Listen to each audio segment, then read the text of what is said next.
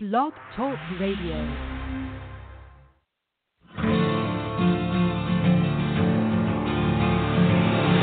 It's time to strap our boots on. This is the perfect day to die. Wipe the blood out of our eyes. In this life there's no surrender, and there's nothing left for us to do. Find the strength to see this through.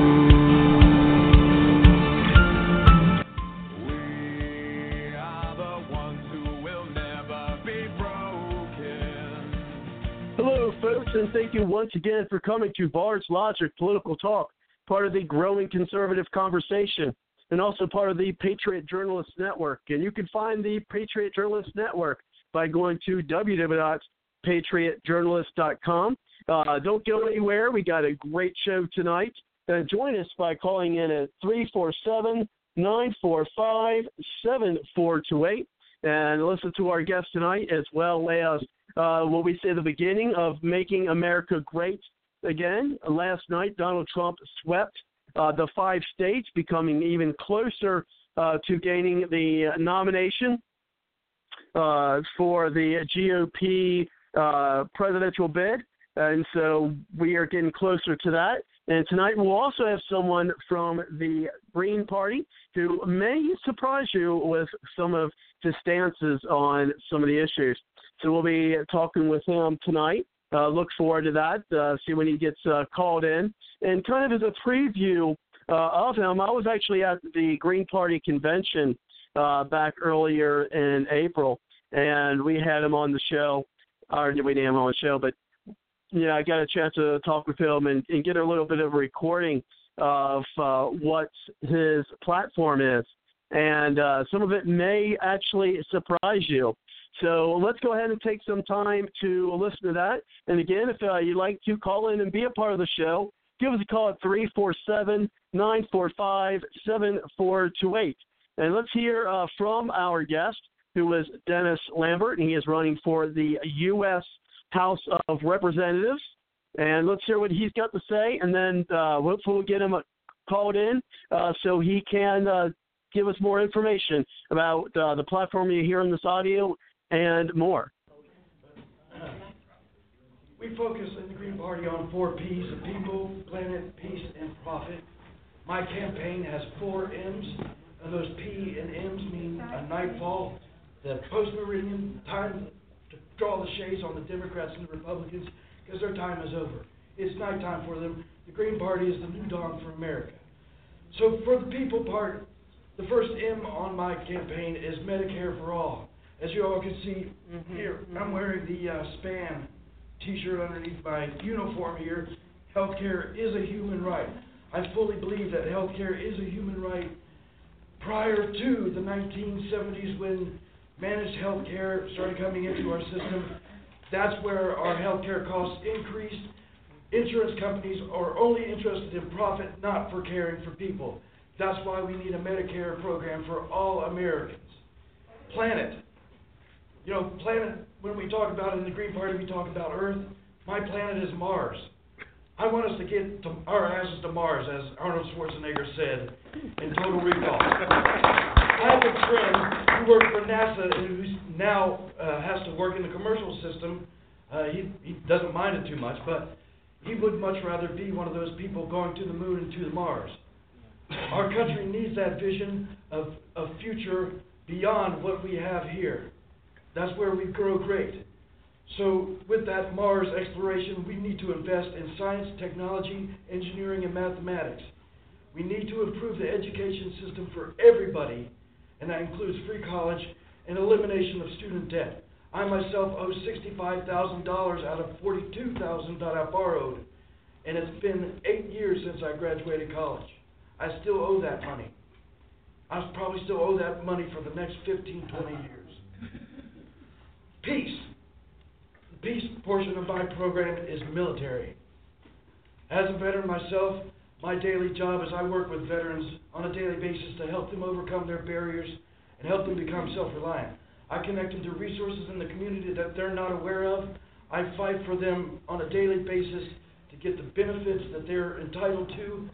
I've recently helped several vets get their jobs back at the VA, as well as being a legal representation for them where the VA has fired them illegally. We're losing 22 veterans every day to suicide. That's 22 people. This is the most threatened minority in the United States today, is the military. There's not 22 Mexicans killing themselves every day. There's 22 veterans killing themselves every day. There's not 22 black people killing themselves every day. It's 22 veterans. Cops are killing them. Yes. But this is suicide that we're talking about. 22 people that are killing themselves because the government has failed them. They've done their service and they deserve the treatment that they have fought for. And they sacrificed their time, their talent, and their lives for. I myself served 8 years and I'm not considered a veteran by the government. I say to hell with them. I am a veteran. I serve my country, and I want to make sure all my brothers and sisters, as well as everybody here, can achieve what they are entitled to in life. And that's a good living. To not be pressured by having bills hanging over your head and wondering if you're going to be able to afford medication or food. It should not be a choice between medication and food. Medication should be available and cheap. And lastly, talk about profit. My profit is marijuana. That's the largest cash crop in the United States. It's going to be the largest cash crop in the United States for the next 15, 20 years. I fully support the total legalization of marijuana. Yes. It is the absolute best treatment for PTSD, traumatic brain injury, and one of the best treatments for cancer that we have available.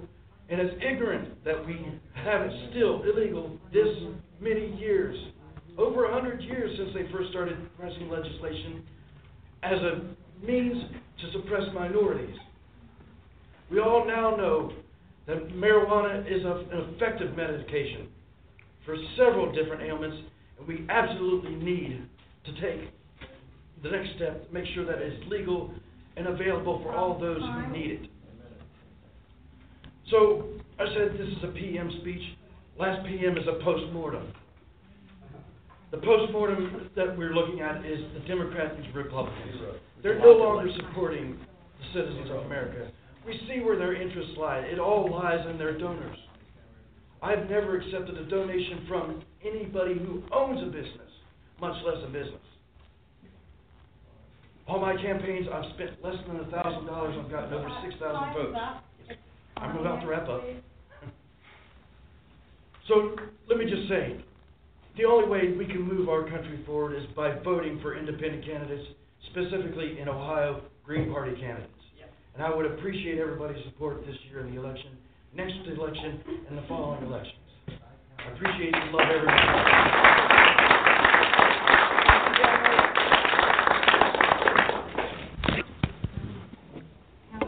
And again, folks, as I said earlier, probably some of the things you've heard from our guest tonight, where we're still waiting for him to call in, is probably stuff you're not used to hearing from the Green Party or about Green Party candidates. And what I'm going to do is I'm going to touch briefly each one of the points that he made during that. Now, as I reiterate, was from the Ohio Green Party convention that was done earlier this month. And I do see, Susan, you'd like to chime in, and we will get you into the show, of course, with the others. We'll talk about Trump's victory last night. We're going to, of course, talk about our topic tonight, the beginning of Making America Great Again. We're also going to be talking about the VP pick for that Ted Cruz made today. We're going to analyze and talk more about that, as well as who we think, and, of course, you out there think should be the VP pick for Trump if he was to indeed get the nomination, which, of course, he is poised to do so. And so we'll be talking more about that this evening. So on the point of I was very impressed with Dennis, especially the first part he was talking about, when he was talking about getting to the moon and getting to Mars. Not even Donald Trump is talking about this. Now, Newt Gingrich did talk about doing a moon colony back in 2012.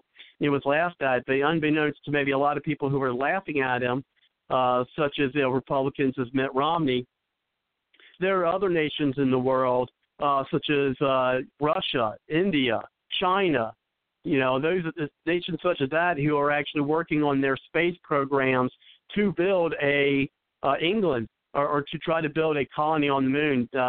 Do research on it. You'll find it. I guarantee it. How do I know? Because I've seen it.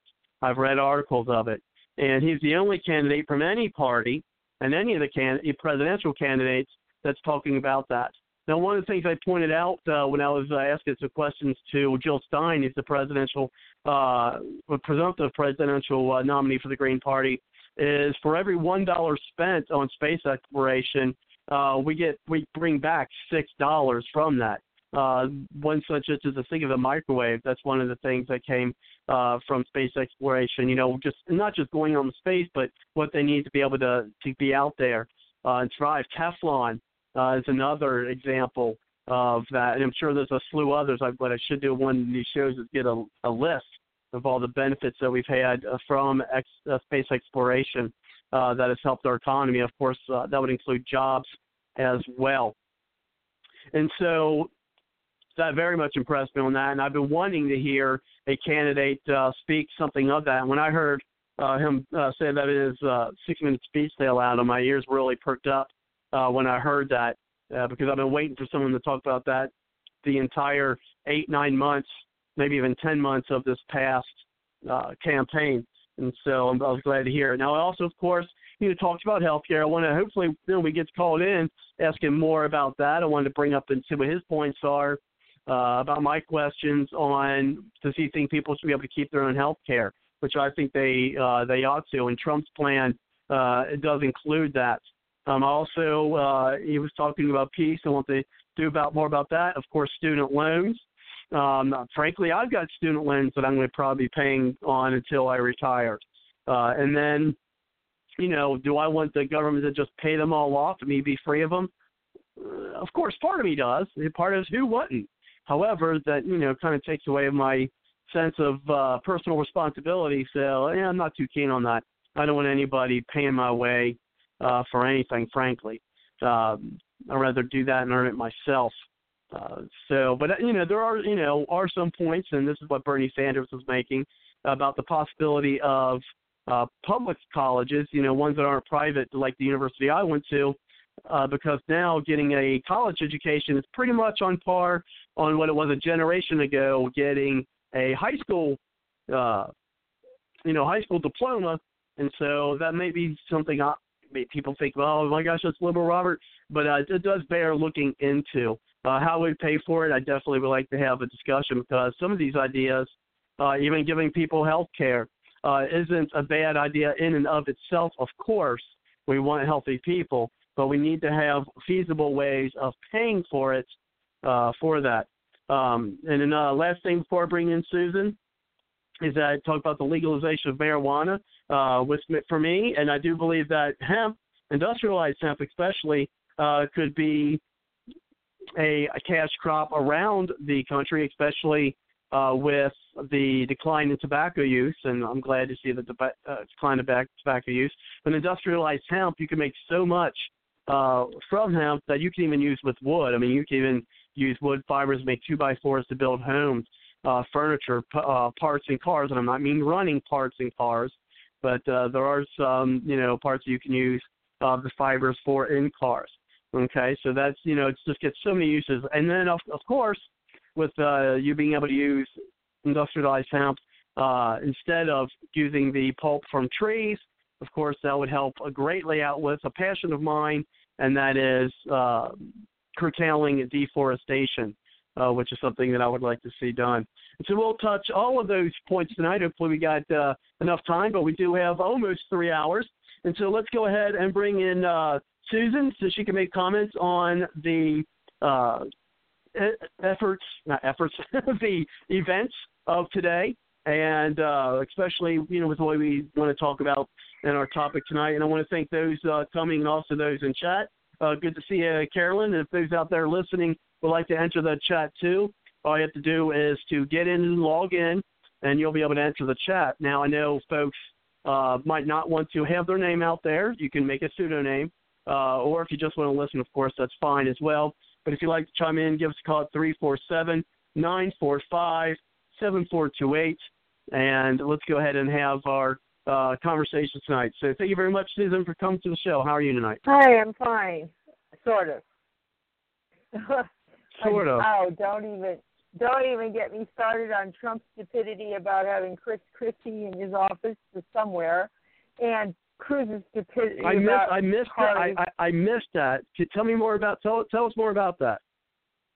Well, he's going to have him. That's what Chris Christie's angling for, and he's always there with Donald Trump behind him, smiling. So whatever. And then there's what is it with these candidates and their stupid picks for VP and all the other positions? I don't get it. I know why Kennedy picked Johnson. He was blackmailed. He didn't want him. So I'm not sure what's going on. And Reagan didn't want Bush, but they kind of had to. Well, to try to bring the party together. Well, I suspect it was some kind of blackmail or bribery or threat, more likely. That's what usually happens. That's why Clinton was not indicted, with his situation. Helen Chenoweth told my friend Bo that, plain and simple, they had blackmail on pretty much every congressman if they had tried to do that. There was only one or two, and Ron Paul was one of them. They couldn't find anything to use against him to not do that. But, of course, it was safe because he couldn't do it by himself. So they use that. They use that all the time, some kind of blackmail or some kind of form of whatever. And so who knows what's going on there. But I would love to see Rand Paul and Mike Lee together on the ticket. Oh, my gosh, what a ticket that would be. That's my dream ticket right there. I mean, Rand Paul and Mike Lee backed him when Congress tried to sneak a whole bunch out of the budget for Social Security. Rand Paul stopped him. So, yeah, hey, the smart ones know how to stop and what to stop the right thing. And unfortunately, they don't make it into the White House, I guess. So I guess we're lucky to have him as a congressman, but senator. So anyway, that's my take on it. I just been disgusted with all of it. Yeah, and we'll talk more, of course, about and of course we'll talk more about that this evening as well. And of course, we'll talk about Cruz's attempt by saying that he's going to bring on Fiorina for her, for her to be his VP pick. Unprecedented. The timing of it, we all know what it's for. She's from California. He's going to try to use that to get California votes. It's not going to work. But we'll talk more about that tonight. First, I believe we have a guest on, and so let's go ahead and open up his mic. Thank you very much, Dennis, for coming to the show. How are you tonight? Oh, I'm sorry for calling you, forgetting to call. I've been so busy with work, and I just barely had time to do my laundry. So you're a working politician. Oh, yeah. I've worked day in, day out. Well, we appreciate it. That gives us time to talk more about our other topics for this evening. I did play remember at the convention that you and I were at, the Ohio Green Party convention, and, you had your 6-minute opportunity to talk about your platform. And, I actually made an audio clip of that and played it at the beginning of the show and kind of made some brief comments on those. And so I kind of want to iterate that. I know your website only mentions 3 of them, which is talk about the environment, veterans, and jobs. And so let's go ahead and, got a series of questions for you, of course, and then, of course, open it up to the panelists to have you on. And if perhaps some folks in the audience, if we have time, would like to chime in as well. And so first, let's go ahead and, tell us more about your background, and we'll go from there. Well, I was born in Columbus, Ohio on March 1st, on the 171st anniversary of the state becoming a state. Lived in Columbus till I was about 4 or 5, and then we moved to White Sulphur Springs, West Virginia. That's where the Greenbrier is.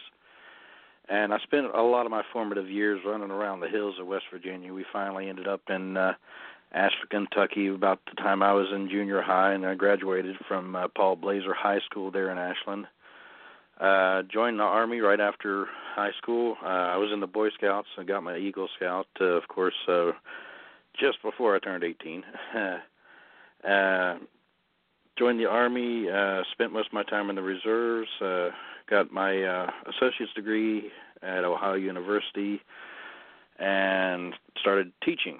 My degree was in radio and television production, but they needed somebody to teach television production to Portsmouth City Schools students, so they hired me to do that as half of my job and run their internet and build their network as the other half of their job that they wanted me to do. Then contract ran out, and they were in financial and academic emergency, so they couldn't keep my contract open. And then I moved back to Columbus, my hometown, as I always like to say, and just bounced around jobs there in radio and television, and did a lot of odd jobs. I worked at a cigar store off and on for about 7 years, and then I had a friend call me around about 2007, said he was trying to get on disability because he's had 2 heart attacks, and he was a veteran, and we went to school together in college. So I decided to move back down here to Lawrence County, where I live now, move in with him and helped him pay his bills and whatnot while I went back to school and got my bachelor's degree. I didn't really know what I wanted to do then, but then it was kind of staring me in the face that I was usually the happiest helping other people. So right out of college, I got a job at Taco Bell because that was the only place that was hiring around here.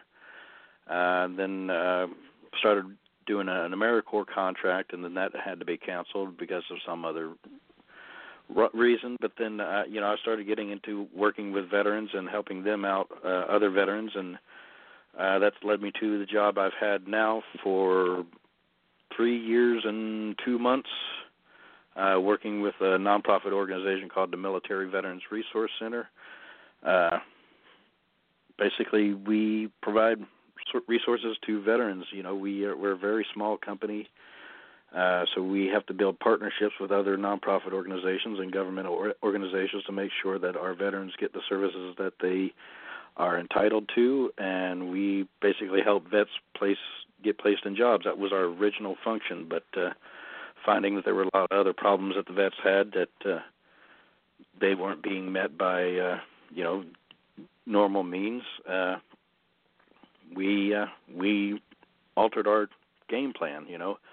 Like our boss, our executive director says, we're a battleship where most other people are aircraft carriers. We can move around quickly, and we don't have to take 2 or 3 years to change the way our mission operates because we're a very small and nimble organization. And last year, I haven't got the figures this year, but last year, this time, our average hire-in rate was over $18 an hour, and we had over 80% placement rate.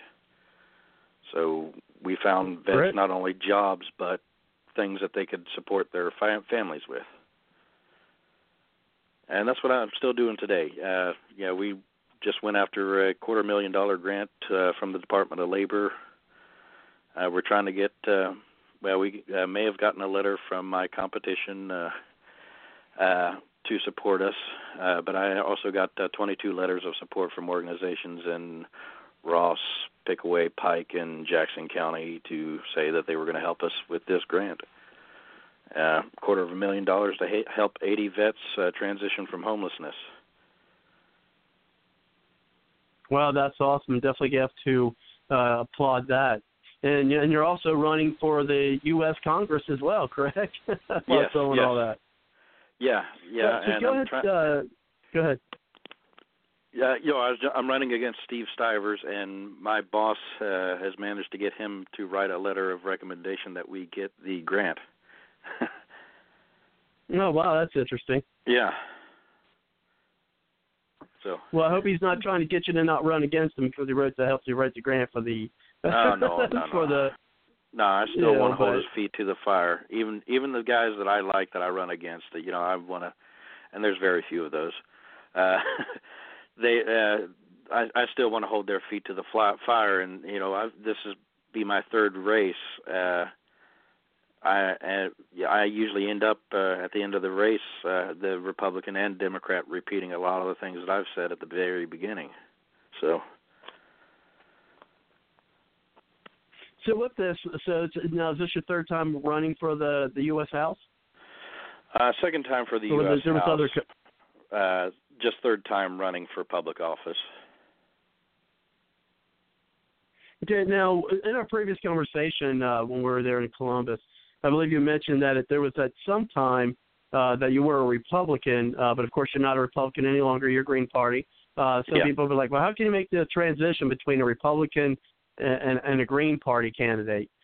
So first, let's go ahead and, when you were a Republican, why did you pick to be part of the Republican Party, and then what led you to your transition to a Green Party candidate? Well, I'm a fiscal and an environmental conservative. I think, we don't need to be spending money. I grew up in poverty with a single mother and 4 siblings, so we didn't spend anything that we didn't have, and we didn't have a lot, so we didn't spend hardly anything. Just about everything we had to go back out to pay bills, and I remember we had to take one. This is back when they had paper food stamps. We'd take $1 food stamp and buy a nickel piece of gum, which they don't have that anymore either, and then have 95 cents that we could put into the gas tank so Mom could get to work and make $2.38 as a waitress, which is still the minimum wage for wait staff. It's ridiculous. That's almost 40 years, 30 plus years. Well, okay, and then the completion of that, I'm a fiscal and environmental conservative, so I thought, Republicans is the way to go because they claim to be the party of fiscal responsibility.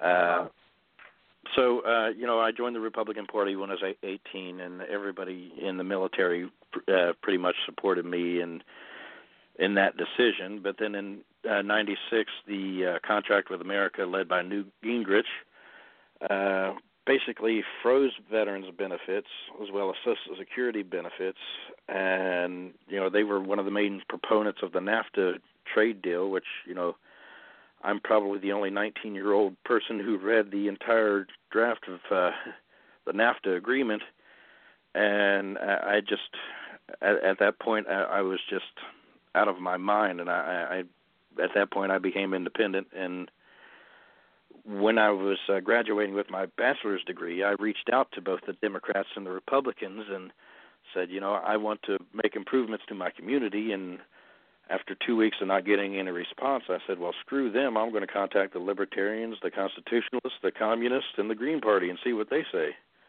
And the Green Party was the only one that got back to me and said, we need people to run because we need to maintain a ballot status. So the Green Party, I looked at their platform and their 10 points, and I could probably rattle them off, but basically it was all about equality, economic, and environmental conservatism. Social liberal, just like me. I'm a very socially liberal person. I take people as they are, not who the people put the labels on them or whatever, but I take people for who they are. So I at that point I said, well, I can. This is a clearly defined platform, and it's not anything racist or against women's rights to medical procedures or nebulous that you don't even know what it stands for. So I think the Green Party is the way for me to go, and I've been Green Party since 2010. Well, I know, a lot of folks listening tonight, including myself, that we definitely would have some issues that, we probably will not and do not agree on. And perhaps we'll get some discussion there tonight, but I want to talk about some of the topics that you mentioned on, the audio that I played earlier. kind of get more, flesh them out because, as I said earlier, you only had about 6 minutes to talk more about those. And I'll save my favorite for last, hopefully, that I'd like to talk about. But since we're kind of in the mode and you talked about the veterans, things of that nature, one of the things you mentioned was part of your platform is a peace platform. And I know that's one of the things that Damar was talking about last week when we had him on the show. But I want to get your take on that. Basically, I am a person who believes in nonviolence. I am a ordained Buddhist minister, so I obviously believe in nonviolence. It, like the saying is, man realizes that violence isn't the only answer when a mosquito lands on his testicles. So it's it's ridiculous that we have to be engaged in war, much less selling these arms. And I believe there is a peaceful solution for most problems, and that the United States does not have to be the world police. There's plenty of other countries with more massive armies in those countries where ISIS operates than there are ISIS fighters. Why can they not take up arms against these insurgents and quell them themselves? We can certainly give them logistical support, but I also, believe that we don't need to be putting our soldiers in harm's way, especially with the way things are going. I worked as a service officer for a short time, filing claims for veterans who had been disabled, and to know the process, the headaches and heartaches that go behind the long 4, 5, 30-year fight for some veterans to get the care that they need, it's nonsense. And the way that the things are going, they are setting the VA up for failure. There's people working inside of the VA that are making it fail. So vets will be getting vouchers, and they'll have to go out onto the marketplace and pay co-pays as well as cover anything beyond what the voucher pays for. They're trying to force the veterans onto a free market, the hypothetical free market economy. There's no free market when the insurance companies are in charge because they can price whatever they want. And that leads, to another part of my platform, but we'll just stick with the military. And, peaceful solutions are always possible. And so let's go ahead and do that segue to health care. One of the things I proposed to last week, and I'll do the same here, is that, you believe in health care for all. And I could see where, as I said earlier before you came on, where if it's affordable, it's something we could afford to do, then, of course we don't want people, as Trump put it, dying in the streets. Now, this is a two-pronged question for you. One is that, for instance, our family's got some really good health care through through the companies we work for, okay? And just for instance, a year ago, my daughter was in the hospital for 2 weeks, and the bill was something where I was concerned. I thought I was going to be not wiped out, but I had other plans. My daughter starts high school next year, and I was worried about, oh my gosh, am I going to be able to pay for her to go to high school? Because I send her to, a private school. I'm like, am I going to be able to do that because of this doctor bill?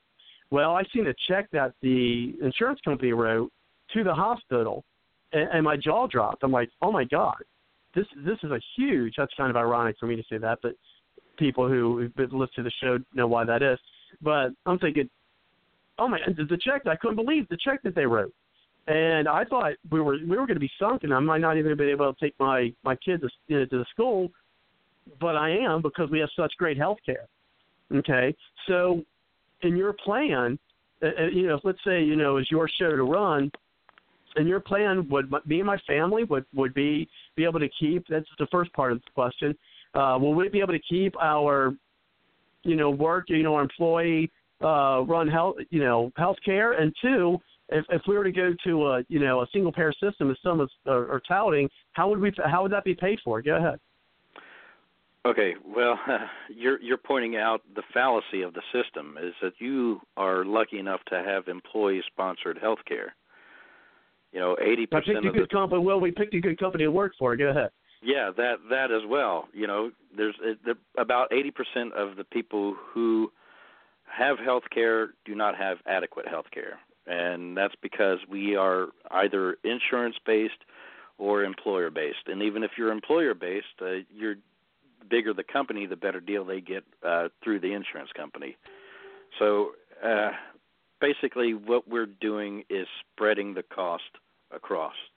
I mean, the good thing that the Affordable Care Act did was that it created a rebate system so that if your insurance company does not spend at least, well, I think it was like 65% or something like that of the money that you put into your health care, even with your co-pays and whatnot, they have to send you a rebate check for a part of that.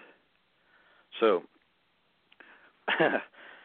if we were to spread the cost out for, and if I don't know how many people have actually looked at an itemized hospital bill, but there are times when I've they looked charge at it because we've had some as much as $20 for a single aspirin. You can buy a jar of aspirin for $1 at the Dollar Tree, and that's the same effective aspirin as what hospital would charge you $20. Well, you say, well, they've got overhead. Well, what overhead when it's a for-profit organization? The profitability is not a motive for health care. It's basically taking the decision out of the hands of the medical personnel and the patient and putting it in the hands of somebody in Wall Street. So how is it going to affect the bottom line? Do we pay for this health care for this one person or do we not? And that decision has killed hundreds of thousands of people. Fortunately, the Affordable Care Act has done a lot of things to correct that, but it's still selling out to the insurance companies. And it's still, relying it on a profit-based death economy. There is no health care. It's death management. That's the system that we're in. It's not health care. It's death management. And I would recommend anybody who wants to hear more about a single-payer feasibility in the state of Ohio. This Saturday, the Single Payer Action Network of Ohio is having their annual conference. It's up at the Quest Center up on Polaris. You can find their information on their website, spanohio.org, and on Facebook. I'll be attending that. I'm a strong supporter, so much so that I'm now on the board of SPAN as well as their other nonprofit, Healthcare for All Ohioans. It's an educational branch to teach people how it is affordable and, hell, if we and part of my military plan is, I didn't get to say this, is shutting down some of these bases overseas. We're spending billions of dollars in every base overseas. If we shut down those bases overseas, which, why are we still occupying Germany and Italy and England and Spain? It's beyond me. If we create our embassies as military bases and shut down all the rest of them, we can put platoons, a couple companies in a same area to guard overseas embassies and shut down these massive bases. A lot of that money can be turned into a national health care system with surplus. Pay down the deficit so our kids can actually, have a future. Take care of our senior citizens and veterans as well as our children. And you and me. I haven't had health. I've refused health care because I believe health care is a human right. I was trained as a field medic. I've had Red Cross first aid, so every illness I've had to deal with basically for the last 5 or 6 years, I've treated myself. Last time I went to a hospital was right after a car accident. I was bleeding out of the side of my head. I came in an ambulance into the emergency room. They led me out of the emergency room and put me in a waiting room and told me to wait there until somebody could get me. I sat there for an hour and a half before I just got so mad and left. So nobody can tell me that for-profit health care is a very good idea. I almost wish I would have passed out walking home, and it was about 20 miles for me to walk home. Well, I mean, I know most people's situations are different and their experiences are different. And I know, what we pay for health care is we don't pay. We got the premiums that we pay out of our paychecks is not a lot either. And so, yep, and that's what I'm saying. Wouldn't you rather not pay that and have your taxes pay for your health care? Certainly not. No, I'd be paying more in taxes than I would with what I'm paying now. No, certainly. You wouldn't. I know I'd be paying more in taxes. I pay enough in taxes now, but I would pay more in tax. I would definitely pay more in taxes. Let's say, for instance, for my wife and her and my daughter, they because they're on one and then I'm on my own, it's $22 a week. That's $88 a month, and that's the insurance we had for my daughter to pay for her 2 weeks to stay in or 10-day stay in the hospital, and they wrote that they wrote the big check, and I'm like, wow, I'm not going to be sunk, and I'm still going to be able to take her to her school. Now, one thing I would contend, or one thing I would suggest or propose would be some kind of a not to use the phrase, but a hybrid plan where if you kind of like what Obama promised with his Obamacare, which I'm not a fan of. But he's, look, if you have your health care and you want to keep it, you keep it. And if you don't, well, then there's other options. And I think, maybe if other people want to get on some kind of single payer, government paid system, I think those who pay for their own should get a tax break because, where it comes to personal responsibility, that would be me paying for my health care, same as I'd be paying for someone else's. And so that kind of is a good segue into our other question. If they were to go to a single-payer system, how would that be paid for? Well, that's, what's being such a large part of our GDP to pay for it. Well, as I said, the profit motive is not healthy for healthcare. It's not healthy for healthcare at all. It's taking the decision out of the hands of the doctors and putting it in the hands of who can afford it. I deal with people who are on the low end of the spectrum, who are in poverty every day. There's very few people that come into my office who make more than $20,000 a year. Even if they can afford Medicare or Medicaid, if they get Medicaid, they still have co-payments. Medicaid's a racket, in my opinion. Yeah, well, and if they are a veteran and they get veterans health care, which if they're very lucky if they get that, and they have to be rated at 30%, and I could go on about 5 or 10 minutes about a rant about how the VA screws you on your percentage. But if you get your VA health care, you still have co-pays, and if you get prescriptions, you have to buy them from the VA, which doesn't have the Medicare right where they can dispute or bid on the actual cost of their prescriptions. They have to pay whatever the drug companies say the value of the drug is. And not only that, but they're rationing out. I read a report from the Office of the Inspector General.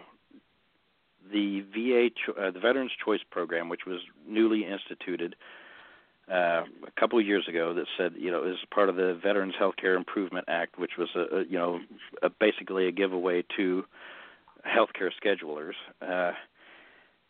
Less than 1% of the funds that were allocated for healthcare for veterans, that's $2.8 billion, was assigned for the Veterans Choice Program. That's so veterans can go outside of the VA. If the VA couldn't schedule them within 30 days, they could go out into the free market and buy health care or pay for their health care that way.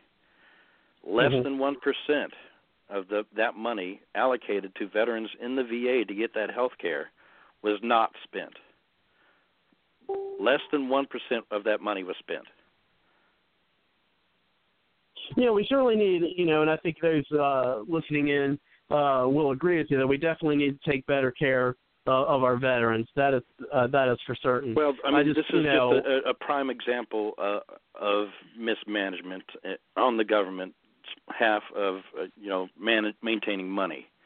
We can't let them say that we're going to give this amount and this is how much we're going to spend, and then they not spend it. There's not true oversight in the government.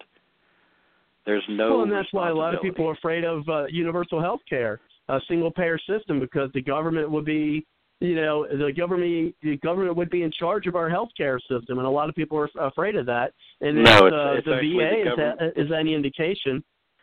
It's the government paying for your health care, not in charge of your health care. It's the government paying for your health care, setting the rates like they do with other commodities. The basic cost of commodities is set by the government. There is a little bit of trading on the stock market to make that go up and down, but it is basically controlled by the government. It would be a commodity.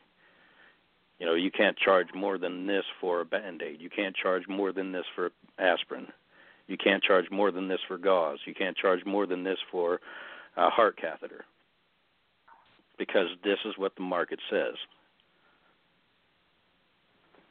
It's the same thing when we're talking about labor, when we talk about prevailing wages. The prevailing wage is what a skilled person should be making if they were doing that job and living in that area. That's to prevent competition coming from outside and taking money away from the local citizenry.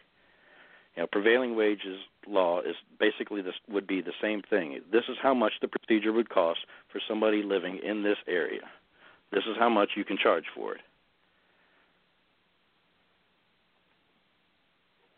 And how would that be? And real quick, if we can answer that, and then move on to some other questions. Is let's say somehow, and I don't think it'll happen, to be honest.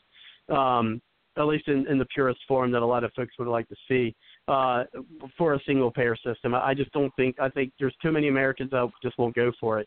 But let's say that it does get passed. How would it be proposed to pay for that? As I said, it would be displaced from costs of other things if they remove the insurance from it. That the people who are making profit from denying coverage, if you take Wall Street's finger out of the butt of healthcare, then we probably get along a lot better. It'd be a lot I just cheaper. didn't know what you were talking about. And as I said, more taxation.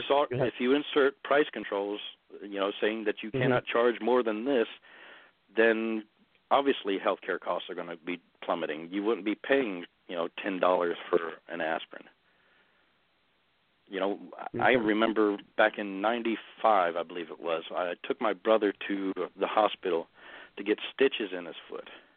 Now, he had health care. He was 13 years old. We went canoeing. He stepped on a piece of glass. I took him to the hospital.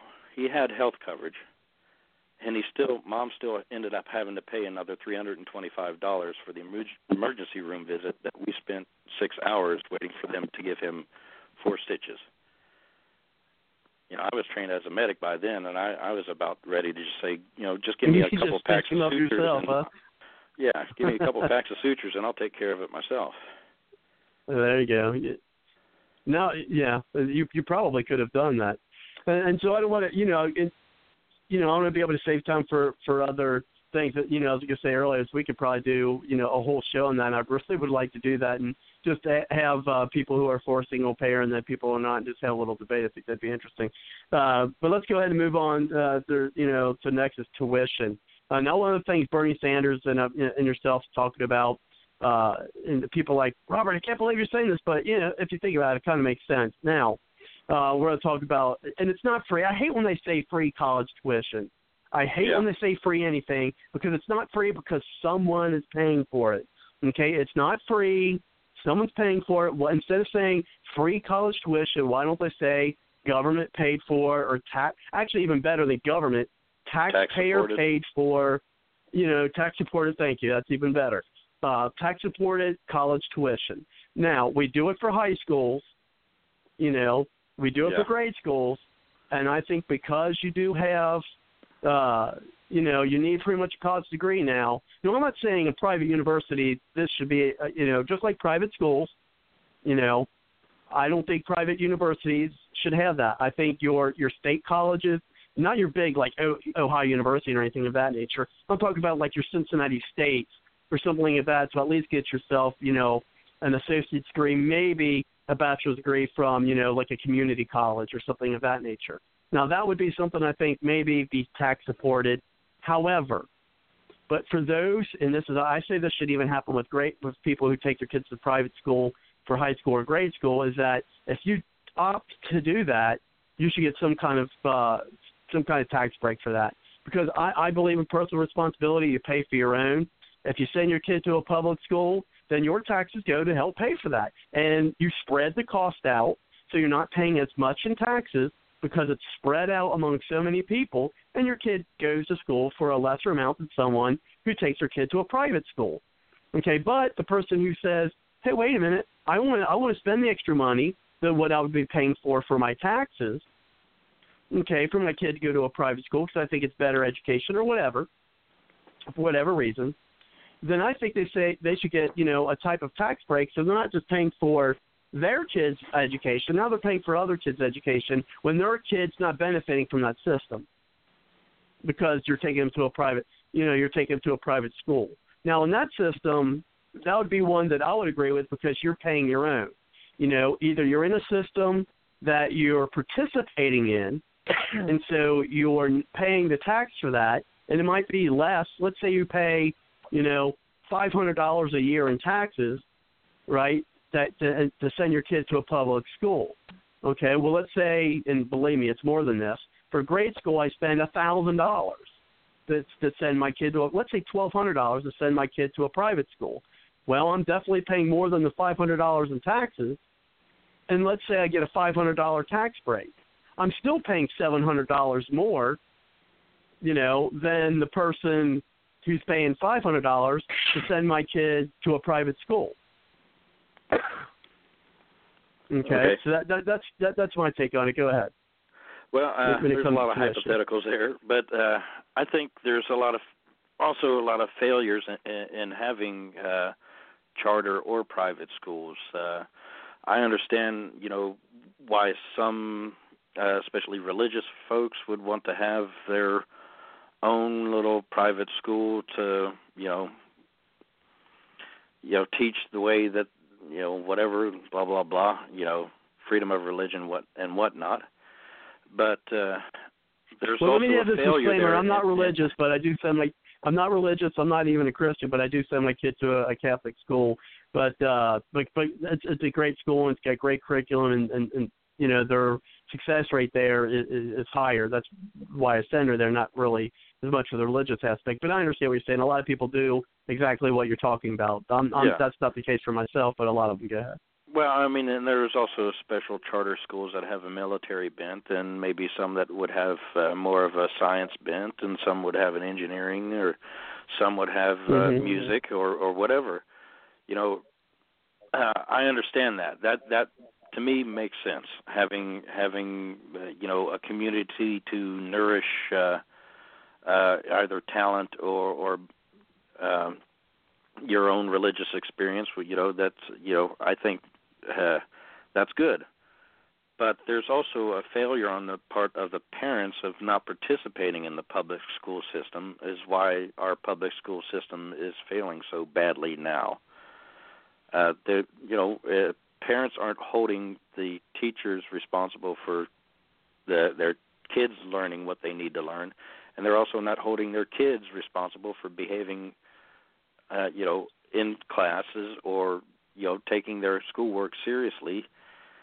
And that's, a combination of that and the endless testing that we do. I mean, I think our entire educational system should be overhauled. I don't think free college is absolutely an answer, unless we include free technical school. We need more people in skilled trades. I was speaking to a guy from the Plumbers Union up in Columbus, 189, a friend of my father and uncle's. He told me, that a lot of the guys now are aging out. They want to retire in their late 50s and early 60s before they hit 65, and their bodies are so racked from wear and tear from, like my dad said, he didn't want to be down in a ditch breaking my back for somebody. They want to retire early, and there's nobody in their 20s and 30s to come up and take up all these jobs that the 40, 50, and 60-year-old guys who are going to be retiring in the next 10, 15 years are going to be leaving. So we need a lot more people in the technical skills, having hard skills in carpentry and welding and pipe fitting and all these, Steve Doring, all these things need to be trained. And the bottom line, as far as education, is we need to allow our children also to guide their own education. My problem when I was in school was I was floundering because they kept teaching me the same things over and over again, and that just bothered me. I was learning the same things in high school in Ashland, Kentucky that I was learning in elementary school in Martinsburg, West Virginia. It was tiresome. 12 years of that, anybody would go crazy. But I don't think free college is absolutely the answer unless we include free trade schools. We need more motorcycle mechanics and car mechanics, and we need people to respect and pay for labor as it should be paid for. Every job is important because every job needs to be done. If you don't respect the work of the janitor who's wiping the shit up in your bathroom, then he probably shouldn't respect the job that you're doing or whatever you're doing. Pardon the language, but that's the bottom line. Is that we're not in Bard's Logic After Dark yet, Dennis. What's that? Good. So we're not in Bard's Logic After Dark yet. That's what we let loose a little bit in the last hour, but that's okay. Go ahead. Okay, it's your first time here. But that's just the bottom line to me, is that work is and labor is not respected. That and if it was, we would have a reasonable minimum wage. If it was, everybody would be able to support their family with one job like we were able to in the 50s and early 60s. Yeah, one problem, we talked about this last week with the minimum wage, and that's not really one of the topics we'll get into tonight, Les. We talk, we do that later on in the show. But one of the problems I have with the current, wanting to do the $15, and Kelly, we'll get you in, and the other folks will get you in, that I have with the minimum wages. I mean, there's people who've been working, like, let's say in a grocery store for, 20 years who probably now just make, $15 an hour. And if you get a young buck or gal in, just fresh, from high school coming in, making the same amount of money, I just don't, as someone who's been there 20 years, I don't think that's equitable.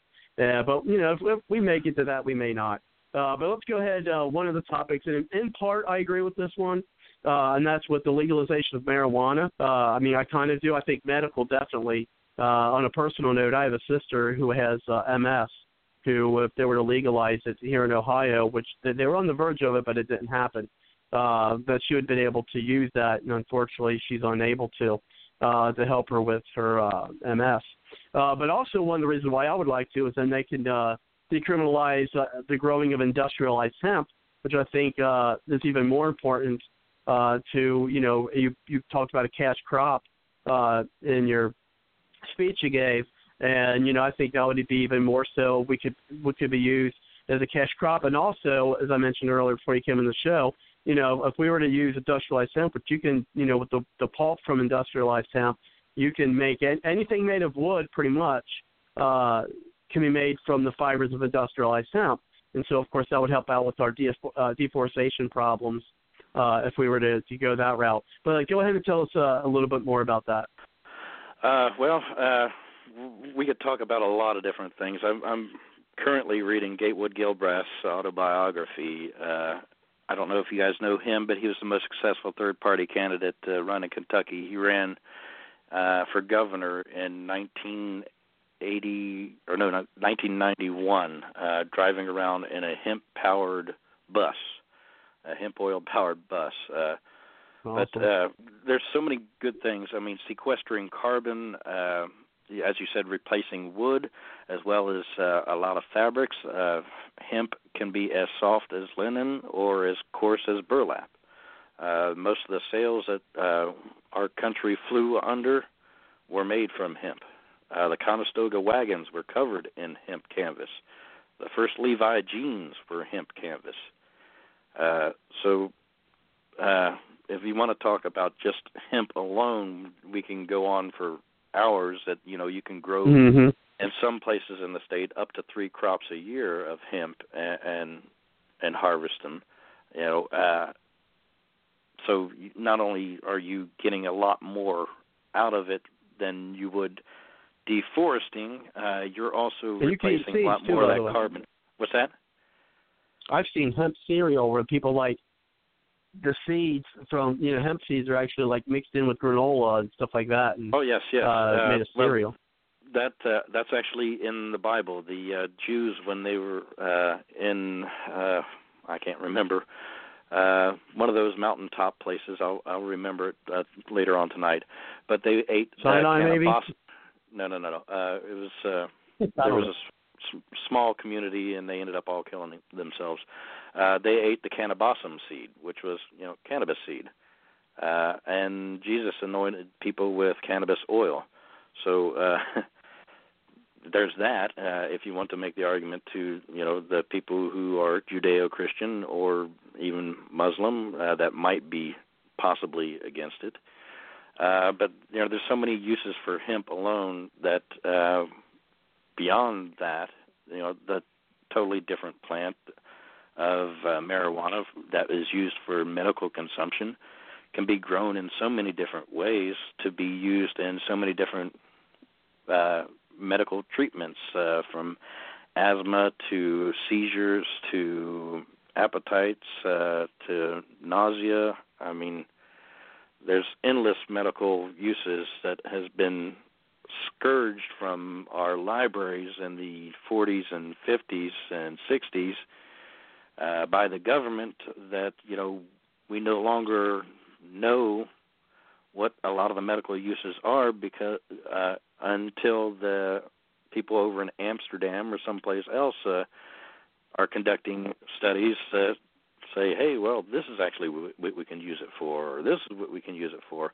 when we've known for, I think 526 BC was the first recorded use of marijuana in Chinese medical history. I'm not sure, but you can't quote me on that. But, the Chinese have been using it for thousands of years, so there. Yeah, so that's definitely something with Ohio, I think it's going to be back on the ballot either this year or next subsequent years. And then the last question I've got to talk about before I bring in Kelly and Susan, I see other folks on the line. Just push the 1 on your number dial if you have any comments or questions for our guests tonight.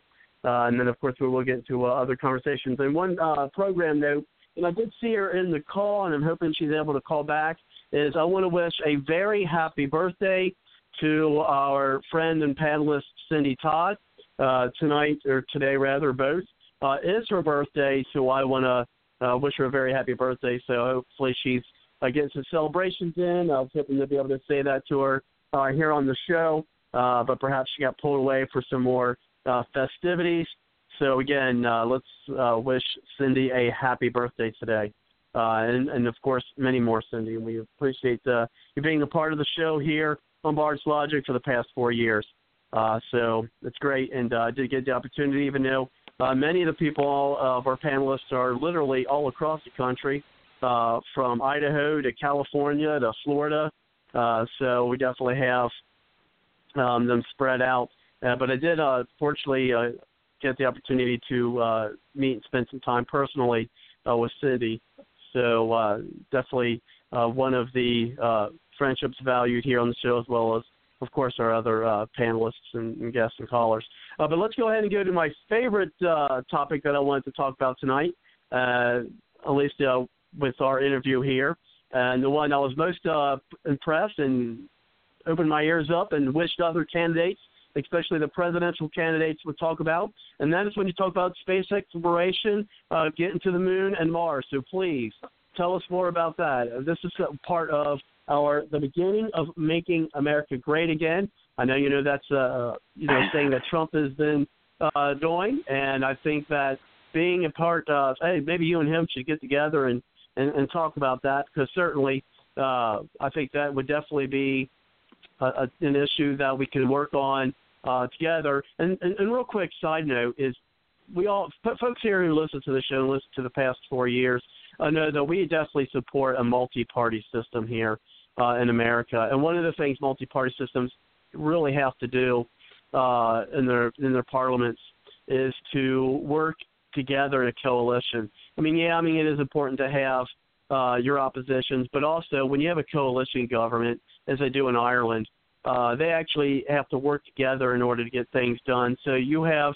your majority parties, but you also take information and ideas from the other coalition parties to make their coalition governments, so that you can use these ideas from different parts of the representation of their country. And here, if we could do that in America, such as using ideas, from what we're about to talk about with Dennis.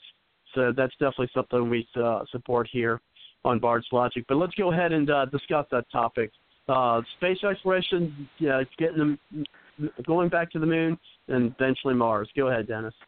Well, we don't negotiate with terrorists is kind of the tactic that the Democrats and Republicans seem to take whenever they're talking about the other party. And cooperation is really what our society is built on, and that's the way our government should work. Even if the party is in the minority, they should still have a voice. When we protect minorities, that means that we're protecting, everybody. So, minority party or minority person, everybody needs to have an equal voice in a democracy. But let's go back to the moon. Hell yeah. I have a friend who worked for NASA. He was one of the last people and one of, I believe, 5 people who was trained to operate the orbital lander. But when NASA had to cut the space shuttle program, he was out of a job. I believe we need to go to the moon, back to the moon, and on to Mars, and who knows even further. We can do this. This is why we have the technology that we have now, is because that we push the limits of human achievement in the late 60s to get to the moon, to fulfill Kennedy's promise that we could do it by the end of the decade. Certainly we lost life doing that, and God bless those folks for taking on the challenge and wanting to achieve more than other people have. That's what human life to me is about, is doing more than what people think you can do, achieving beyond your own potential or what you think your potential is. I fully believe anybody can do anything that they want. Most people who are famous, didn't begin their second lives until after they were 40. Ang Lee didn't direct a movie until he was 38, I believe. Julia Child published her first cooking book when she was 39. Sam Jackson didn't act in a movie until he was 36. So, being young is not an indicator of what you're going to be for the rest of your life. If you live long enough, you can do all sorts of things. And this is what I see us going to the moon and going to Mars. I would, when I was young, I was amazed with the moon and space, probably mostly because of Star Wars, but, I believe that, we could have already had a base on the moon. We could have already had, people living for a year or two on the moon and doing exploratory missions out a little bit further, and maybe getting ready to go to Mars in the next 5 or 10 years. It is a possibility. Human achievement is not limited by our imagination, and if we have these goals in mind, we can, I don't like to say make America great again, but we can retake the lead. We can be that shining beacon on the hill that Ronald Reagan talked about. We can be the country that other people aspire to instead of the country people want to bomb. Ooh, wow. Yeah. There you go. Yeah, certainly. Go ahead. I just interject. Yeah, that's definitely. That was a powerful statement. You haven't heard that? Yeah, that was a good one. That's just the bottom line, in my opinion, is that we need, as a country, to inspire other people. We need to take the lead of the world by setting a good example, and that's the type of leader I am when I'm in a position of leading troops or Boy Scouts or my coworkers. I set the example, and that's what we should be doing as a country, not being the world's police and being the country that people want to bomb, but be the country that people want to be. That's what we are. We're the country that everybody wants to come to because we have it so good here. And the way things are going, if we don't start treating our citizens and our workers and the people who are making this country great, then we're no longer that wonderful vision that George Washington, Thomas Jefferson, Thomas Paine, and John Adams, and all the rest of them thought of. Well, I think that's a good way to. There you go. And I think that's a good way to end my portion of the interview. And welcome to take some calls from some of our panelists. And so let's get ahead, and we've got Kelly here. Thank you very much, Kelly, for coming to the show. How are you tonight? Hey, I'm doing pretty good. Robert, your show is always after dark in Ohio, 9 o'clock. So starting of your show, it's actually 10 o'clock in Ohio. So it's always Bars Logic after dark. Yeah. Anyway, okay, well, Kelly. Got a guest good on, point. And, welcome. Got a question for you on minimum wage. Just kind of thinking it through a little bit. One of the problems why we have this minimum wage war, if you will, is that a lot of jobs have been shipped out of the country through GATT and NAFTA, and now they're working on the Trans-Pacific Partnership. It looks like the Republicans and the Democrats work together to kind of sell the American worker, if you will, push them down the road, and then the corporations get more wealthy because they go offshore. I kind of think that's the real route, because pretty soon there are less jobs and more workers than jobs. And so obviously, if you have a big corporation, you can hire people because they're just starving. They got to do something. And compared to where we were, say in the 50s and 60s, where we were manufacturing so much, and there was plenty of jobs for everybody. And obviously, when you get a more evenly matched between the supply of jobs and the demand for jobs, the demand for jobs and supply of workers more evenly matched than we are now, we obviously would have better wages. Even going back, you look in the 50s, Dad could go drive a bus or be a meat cutter, and Mom could stay home with the kids, but due to shipping jobs out and inflation, the Federal Reserve, all that, we've had a terrible plight on the everyday worker, if you will. What's your position on GATT, NAFTA, and upcoming TPP? I'm against all so-called free trade deals. I believe fair trade is the more logical way to go, because it is equity across the board. It doesn't incentivize businesses to move overseas because it forces them to respect the lives of the workers that they may be sending the jobs overseas to. As I said, I read the full draft of NAFTA when it came out, and the final one, basically NAFTA allowed American companies to move to Mexico or Canada, and with the support of those governments, paid those workers less than the minimum wage established by those countries. And from what I hear about TPP, I have not read it, but a lot of it is trying to bypass international law and generally accepted, labor, wage, and human rights laws.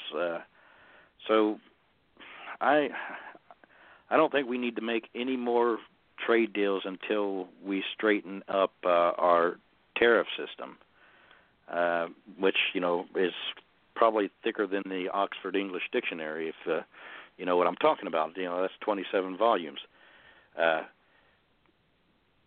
I am totally against most trade deals. We need to, respect workers' rights and their human rights most of all, because that's usually what suffers the most when we have trade deals. Well, that was pretty well said. How do you feel about corporations lobbying Congress so that they can get a bill passed, and then the corporates make enormous profit? What's your thoughts on that? I think corporations are writing too much of the legislation as it is. We need to rein in the lobbyist, and one thing I would like to see done if or when I get elected to Congress is have a law passed stating that you cannot become a lobbyist for 5 or 10 years after you get out of office. That's a good one. That it's our government is for sale, and now that money is speech, the people with more money have more speech than you. So guess who's writing the laws? It's the people with more money, and that's where a lot of the tax loopholes go to. So they have even more money to write even more laws, to take even more of your tax dollars to support their work.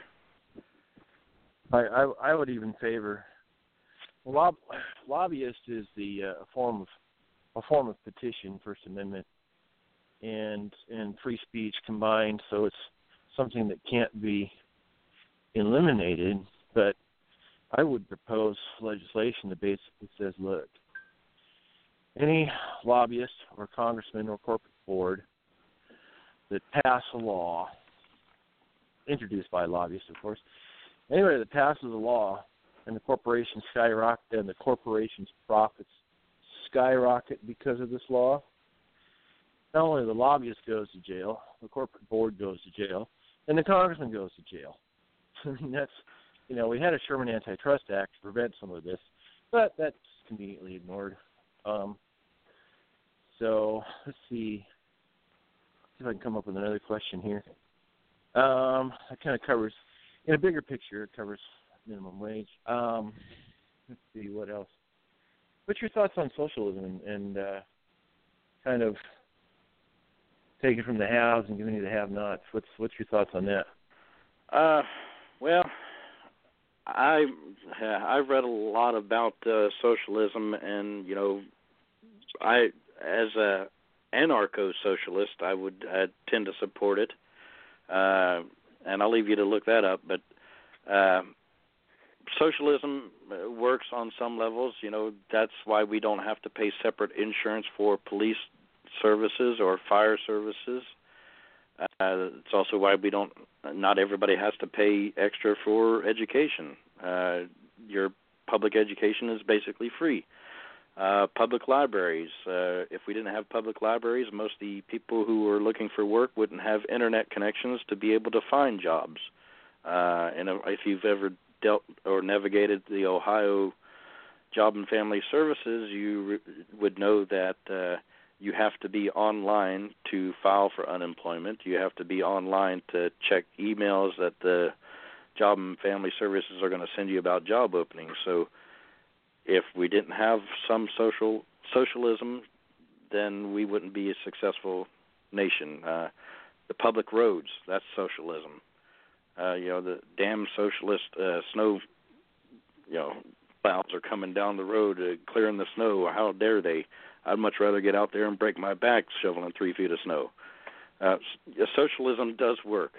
But, it also has to be tempered with, the idea that no one entity should be controlling and making the decisions for a greater population than it should be able to understand on an individual basis, which is anarcho-socialism. It's each person in a smaller version of a community would know what's best for, whatever that community is, and that's where the decisions would be best made. It's also a form of smaller government, by cutting down on some of the decisions made by the federal government and pushing it back down to the local governments, saying, you decide how the roads are going to be made. Washington, D.C. doesn't need to know how the roads are being made in Ohio, because some of the dirt is different in Ohio than it is in Pennsylvania, or it's different than it is out in Arizona. So the same roads that are constructed across the nation don't have to be made from the same materials. They should be made from whatever the states or whatever is decided is best for that area. That's just one example. Well, I like your idea of local control, if you will. And through local taxes, we have things like fire departments, police departments, libraries, roads, obviously, which helps. Actually, the road system that we have is about second to none, and because of that, commerce improved immensely, which, of course, helped our prosperity. I'm actually a civil engineer. And so, I was thinking that through. That is, like, for example, Chile. Chile. Mm-hmm. They produce an enormous amount of corn as a crop, and they have trouble because their roads are just terrible. And sometimes some of their crops rot because they can't get it into, like a dryer or an elevator or whatever, and dry their corn. It's interesting how it's just a little comparison of the necessity of certain infrastructure. I'm not sure I would call it socialism. I just call it infrastructure. But it certainly works, and it's well appreciated. Well, I think anything that's centralized could be considered a socialist system, because it's basically for the society as a whole. So it's being maintained or controlled by one person or one entity, or one group of people. Yeah. You're a minister, right? Yes. Ordained okay. as a Buddhist minister, but I've studied most religions. Judaism is where I lack the most, but they're in my mishpacha, and I do what I can. Okay. Well, it was interesting that when we're talking about massive taxes on some, minimum taxes on others. I mean, taxation is a whole other animal. I wish we would have higher local taxes, and federal taxes would be minimized, because then you have, again, more local control and a lack of efficiency. But yeah, the Apostle Paul wrote, "He who does not work does not eat." Mm-hmm. That was an interesting perspective. And if you do study, Judaism and the Torah, you might want to look for any penalty, if you will, upon those who don't contribute by force to the government to give to those less fortunate. The Torah mentions basically that God says, look. Yes. God says, look, if somebody asks you for a loan, give it to them. Or if you don't, I will hold you personally guilty of sin. It's a rather interesting system, if you will, that I don't find any type of penalty upon the government or forced mandate to give to the government to give to the poor, but God basically says, look, if you see your neighbor, help him out. It's a personal level kind of a thing. It's just kind of considering that you're ordained in Buddhism, it's just a different perspective that is kind of interesting in comparison on that there's different social programs other than public works, libraries, etc. Yes. That I just find a lot of people discouraged at having to pay so many taxes, and they're working their butt off and barely making it. I mean, again, we go back to the trade treaties that really hurt us, GATT and NAFTA, and now coming TPP. I just see a lot of poor people. The county I live, there's an awful lot of poor people. I end up giving a lot of my time as an engineer, not a lot, but every now and then, discounts here and there because I just know people, they'll probably never pay me, but let's just end this, and here I'll just donate a few hours here. You don't have to pay me for that. It's just really, it's not the America my parents, they were married in 1950. It's just not the America that they grew up in. Right. It's something's really, really changed for the worst. Well, I like to, there is a bit of scripture that I like to quote to people when I'm talking about, I don't quote word for word, but, the story of the Good Samaritan when I'm talking about health care. There was a Jew injured on the side of the road, and along came a Samaritan after 4 or 5 other people passed him and left him there dead. A Samaritan picked him up, took him home, and healed him. And, once again, proof that healthcare doesn't have to cost a lot. But then some people say, well, that's why we need faith-based initiatives. Well, Samaritans and Jews were enemies. It wasn't his religion that made the Samaritan help the Jew. It was him being a decent human being to another human being that made him provide that health care to that Jew. Oh, absolutely, I agree. I help at the local homeless shelter, actually, volunteer. Yeah, well, so you're kind of in the same field that I'm in. I work with veterans daily. Thanks to my work, we've built up a clothing closet, a furniture closet, and a food pantry, as well as providing all these other services to veterans, from helping them find jobs to paying their rent. Well, what's amazing about, while we're on this topic, is just when people feel that they're cared for, all of a sudden they somehow get out of their ruts. In 2 years, we've helped over a dozen people. I know it's a small town, but still, we've helped over a dozen people get lifted up. Is once they feel somebody cares, they'll get out of that rut of self-pity, and they'll start picking up on their own and taking care of themselves better. It's really, it's neat to see this. It's a great feeling to see somebody achieve their potential. I had a vet. I worked with him for a few months, and eventually, he had a very special job. He did not have a college education. He barely had a high school diploma, but he worked with chemical engineers to develop a process using chemical reactors to create a continuously thread nylon. And during the same time, they reduced their overall waste by 99%. And the machine could run, until it totally ran out of material, which would be 48 hours, and make a continuous thread of nylon. Also, he trained 4 or 5 other guys to do his same job. Well, because of NAFTA, the company was becoming so profitable that they picked the machines up. He trained a couple guys from Ecuador and a couple guys from Mexico. They picked the machines up and took them down south of the border. Thanks to NAFTA, he lost his job.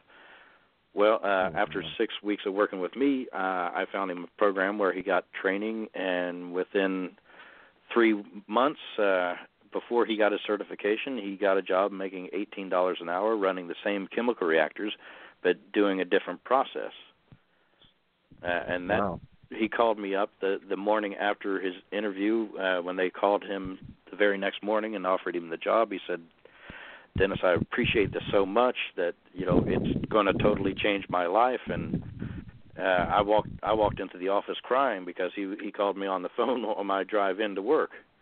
And my coworker said, "What's going on?" I said, "Well, Steve got this job, and his life's going to be totally transformed now."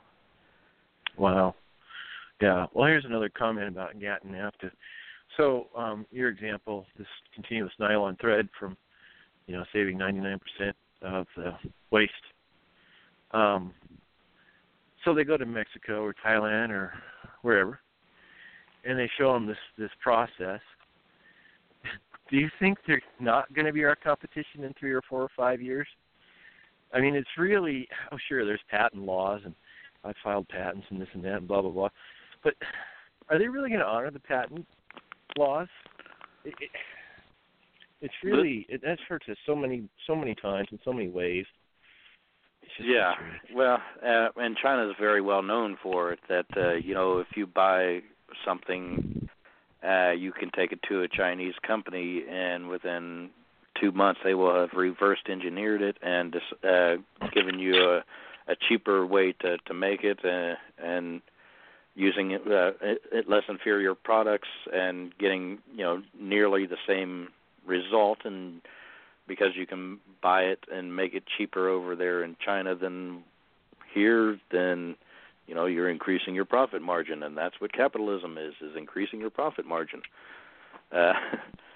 So, yeah, I think we are in a totally transformative time now with the Internet. I, as somebody who loves to learn and loves to communicate with other people, I love the Internet and the fact that I can carry the more information than a Library of Alexandria in my pocket. I can access whatever knowledge I want at any time I want, as long as the Google isn't trying to mess me up and misdirect me to a paid ad site. That's very well said regarding the Internet. Well, thank you. But that's the type of world we're in now, is that we have to change the way we think about everything. We are in a totally transformative time. It's like we've all been transported onto another planet where most of the rules that existed no longer exist. So, it's like going from regular physics to particle physics. The math is totally different. Wow. So, yeah. We can't trust, when it comes to a profit motive, you can't trust anybody to be honest. That's why the locks are on doors for honest people, or they're not there for thieves, because thieves don't respect locks. Wow. Well, I've met a number of very honest, amazing, wealthy people who treat people extremely well, and they jump for them. And every now and then there's somebody who's just trying to be a fraud. But I'd say the majority is honest. Real quick, guys, because I got to do it real quick, gentlemen, and then I want to get SZA back in, and we got some other callers. If you'd like to chime in, just push the 1 on your number dial, and we'll get you in. I do got to make a programming note. If you are going to call in, give us a call at 347-945-7428, because in about 27 minutes, while the show will go on, we will be in what's called Bard's Logic After Dark, or extended period, in which the show will still be going on, but you will not be able to hear the live feed. But, of course, it will be available on the podcast. That will be available shortly after the show.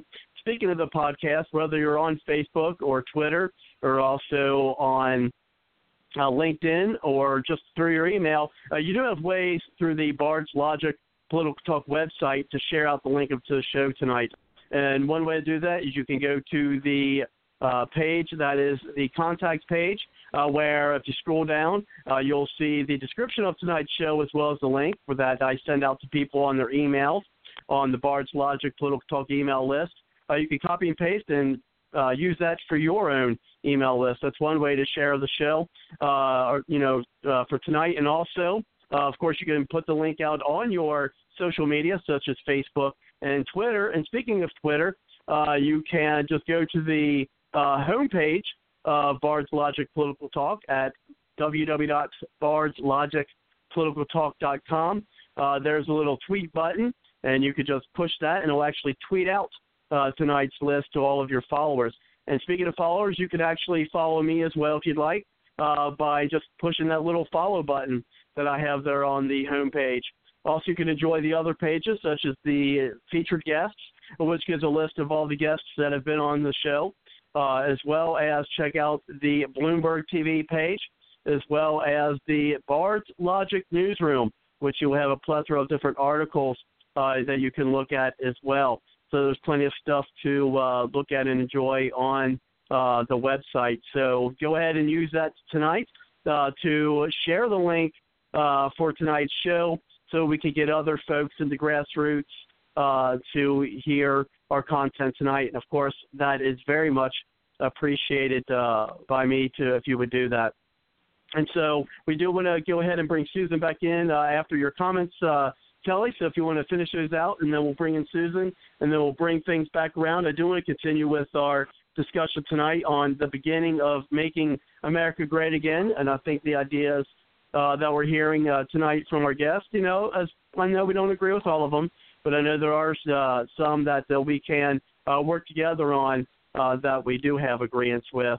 And also, of course, we'll talk about the presidential race, how it's going, especially what's going on with the GOP side, with Donald Trump winning those 5 states last night, and Cruz talking about his VP pick already, unprecedented, even though he's not the primary is not over, and he's not even a presumptive nominee.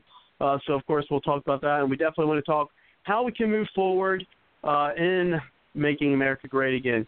And I think some of the things we've heard tonight from our guests definitely can contribute to that as well. Instead of like the space exploration, and there are other things that perhaps we can talk about working together, such as ending this duopoly with the Republican-Democrat control. I do think that's the best way we could get representation of we the people. So let's go ahead and bring it back to you, Kelly, and then we want to bring in Susan. Kelly, go ahead, and, of course, to Dennis. And, Dennis, I know we didn't actually put out how long you'd be able to stay with us, so, we appreciate all the time that you've given us thus far. Of course, you are welcome to stay with us as long as you want or can, but, if there's any time you think, you got to call it a night with us, because we still do have about an hour or so left, just let me know, okay? Yeah, okay. Probably about another 20 minutes because my dogs are starting to give me eyes like they need to go outside. Understood. And so we'll go ahead and give us another 20 minutes. So, Kelly, finish off your thoughts, and then you, Susan, if anyone else like to chime in and talk with our guests, give us just push the 1 on your number dial, or if you're just listening in, go ahead and welcome back to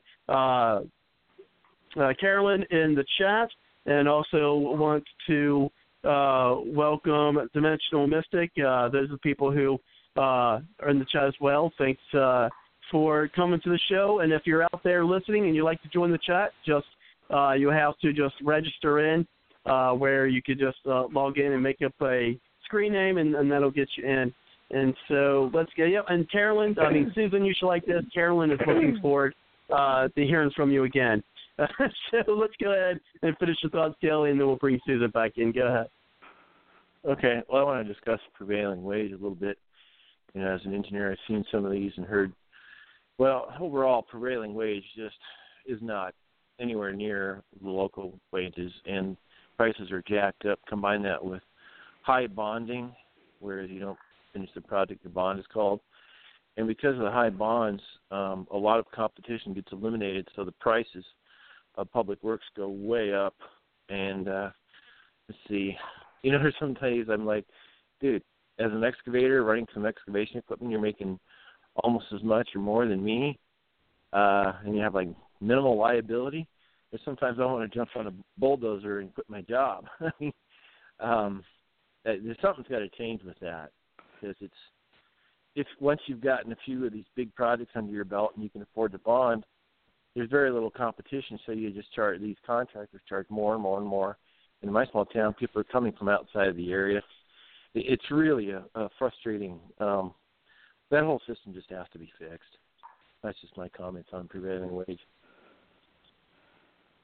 Well, I agree that a lot of the problems occurs when states start putting right to work laws into place, which it changed the prevailing wages from skilled labor to whoever can operate it. They took a weekend certification course instead of somebody who's been operating an excavator for 5 or 10 years. Yeah, something's got to change with that whole system because the cost of public works is way too much. No, I totally agree. Well, that's cool. All right. Well, And so, Robert, turn it over to somebody else, I guess.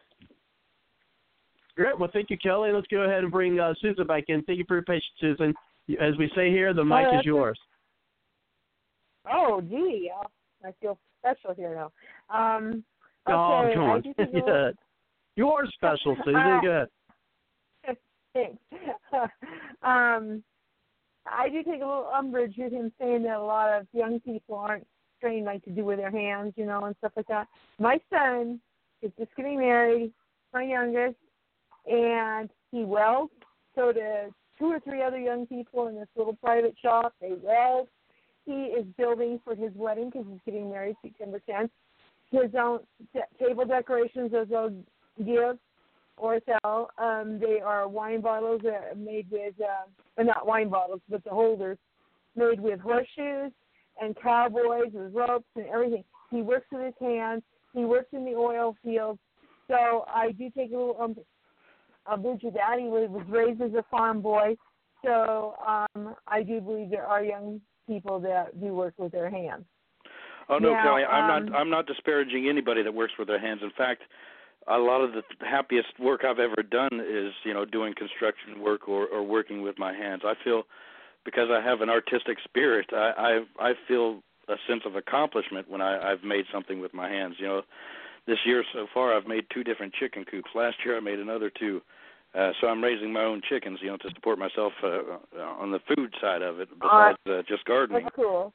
Well, no, so I didn't. I got the impression you didn't think that many were doing that anymore. No, I'm just saying that that's the stress is no longer in you know, having shop classes. It's all about, you know, let's get the education, let's get an education. Well, if that's not tempered with people using their natural manual dexterity, then, you know, theory and logic are great, but until you can put them into practice, they're, you know, bull. They're just basically, they're nothing.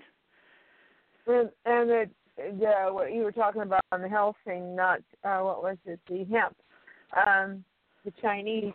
Well, there's the same problem with acupuncture, because no insurance, private or Obamacare, covers acupuncture, and that is thousands and thousands of years older than anything we have.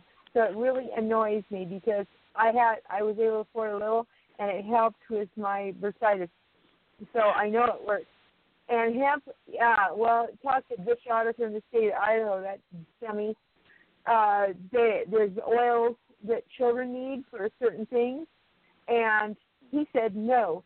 So some of them, because of the threat that they would have their child taken from, are having to move to another state. I mean, he's a dumbass. Sorry, but he is. So, and it would make money. So I'm all for the hemp situation, and it just rankles me that Butch Otter is so stubborn, so blind, so words cannot. He's an idiot. He's my idiot governor, but you know, hey, I stuck with him. Yeah, as Bill Hicks said, there's something unnatural about making a natural product illegal.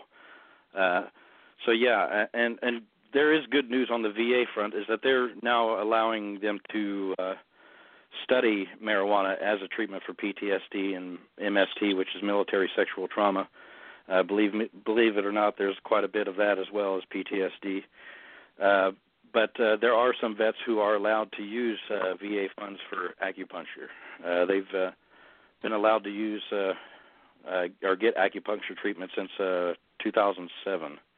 But it's not a standard or regular treatment. You know, the vet can get it maybe once or three times in 1 year, and then not be able to get it for another 5 years. But yeah, there is some support for alternative therapies at the VA. Well, that would be cool, because the VA is, in my opinion, going downhill. Veterans are not treated good at all. I mean, I just saw a thing about a veteran that has his own land. He wants to live off the grid, and they kicked him off his land, banned him from it, because he wants to live off the grid. This is the way to treat your veterans. So I hope they do give them the hemp and the different things like that. Absolutely. That's and what I'm Karen, fighting for. and real quick, And real quick, Carolyn from the chat here states that's why people are relocating to Colorado. Yeah. Yeah, my mom and I were talking about moving here not too long ago, and she said, where do you want to go? I said, well, I'd like to go out to Colorado, but I'm worried about the big caldera out there and Yellowstone exploding. And then she said, well, I heard if California. that thing goes, we're all done anyway. Yeah. That's what I heard, at least. Yeah. Yeah, if that thing goes, I think the ash that supposedly would cover I think it almost gets here to Ohio. If that thing blows, I heard that ash almost gets here to Ohio. Oh, I'm sure it would. So they're trying to get it so the football players can have the pot too because of the head injuries and the stuff. I've read that they're trying to do that too. And in Seattle, Pete Carroll actually was encouraging. Yes, I'm promoting the Seahawks again. He believes in that for the football players. That's good. Of course, Washington is legal, and that was an interesting Super Bowl. Pot State against the Pot State. We won, yay. Yeah, yeah, it would be a fun Super Bowl. Or for talk radio show. I'm just kidding. I've never done it, and even if it was legal, probably never would. I'll sip my beer, my mixed drink here and there, and that's good enough for me. Oh, you do it for medical purposes, though. Well, I don't need to, but I guess if I would if I had to. I would eat it. I would probably eat it before I would, smoke it. I guess you could say. If I had to do it for medical purposes, I'd probably consume it rather than take it in any kind of inhalant form. Yeah, it's much more powerful when you eat it. Oh, okay. Well, hot brownies, I see. Hey, but by the way, did you know when Clinton was president, they changed the presidential theme song to "All Inhale the Chief"? Oh my goodness.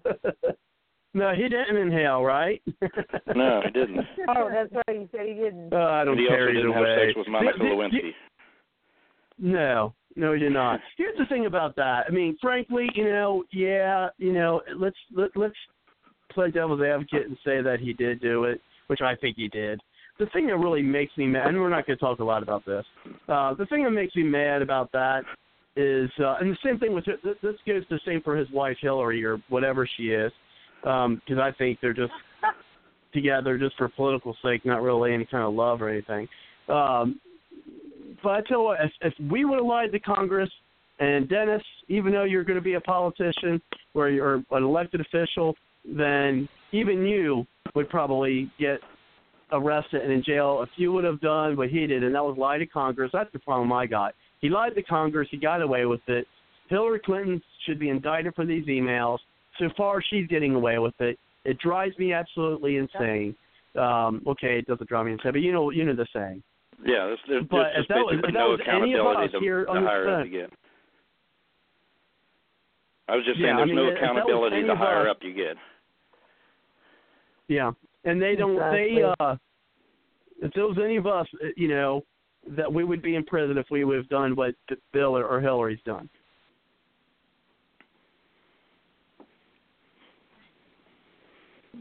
Oh, yeah. I mean, look at the look what they tried to do to Trump's campaign manager, trying to say that he assaulted somebody or whatever. I mean, people died because of what Hillary Clinton, with Benghazi, and I'm certainly sure you are familiar with what happened there. In Benghazi. That's part of why I propose we shut down military bases bases and make our embassies military bases, because essentially an embassy is the home soil of the country in which that embassy is sitting. So that would be the only logic for us to have a military base in another country is to guard our own embassy, and it should be right there at the embassy. There you go, and then we also have the SEAL Team 6. What happened with them? Of course, those are the folks who were responsible for taking out, supposedly at least, taking out Obama. And some speculate that the reason why SEAL Team 6 had to go is because they knew too much, and perhaps they knew that they actually didn't take out Osama bin Laden, and he's actually out. Yeah, maybe, maybe not. But no one really seen anything after he was supposedly take out Osama bin Laden, unlike we did see the corpse of Hussein after he was hung by the people over there. So there's some speculation on that. We even had Michael Strange, who was the father of one of the downed soldiers there, on the show. You can check back in the archives when we talked to him about his son, Charles. I believe it's Charles Strange. So you can definitely know. As I said, you're probably familiar with that issue. But folks, I do see that it is 10 minutes to the top of the hour. So yes, thank you, Carolyn. Goodness, it's Bard's Logic After Dark, because when you said something about eating, I was going to make a comment, but I didn't. And me and Kelly would have had a good laugh at it. But anyway, I just got to let you know I got to go. Both of my dogs are now staring at me. They got to go. So we see. But I'm on Twitter. I'm on Twitter at Tenacious Dennis. Tenacious Dennis. Yes. That means I'm hard-headed. Bravo.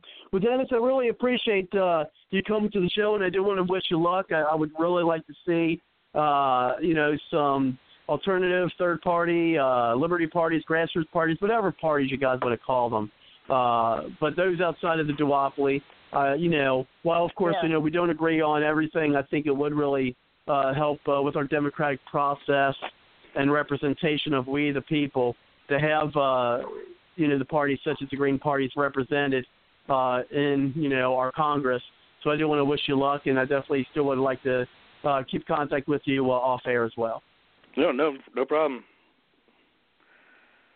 You okay, guys have great, a great definitely. night. And then I'll be Thank you. Within the next day or so, I'll email you the link for your, if you want to post it anywhere or things of that nature as well, or if you would just want to refer back to the podcast.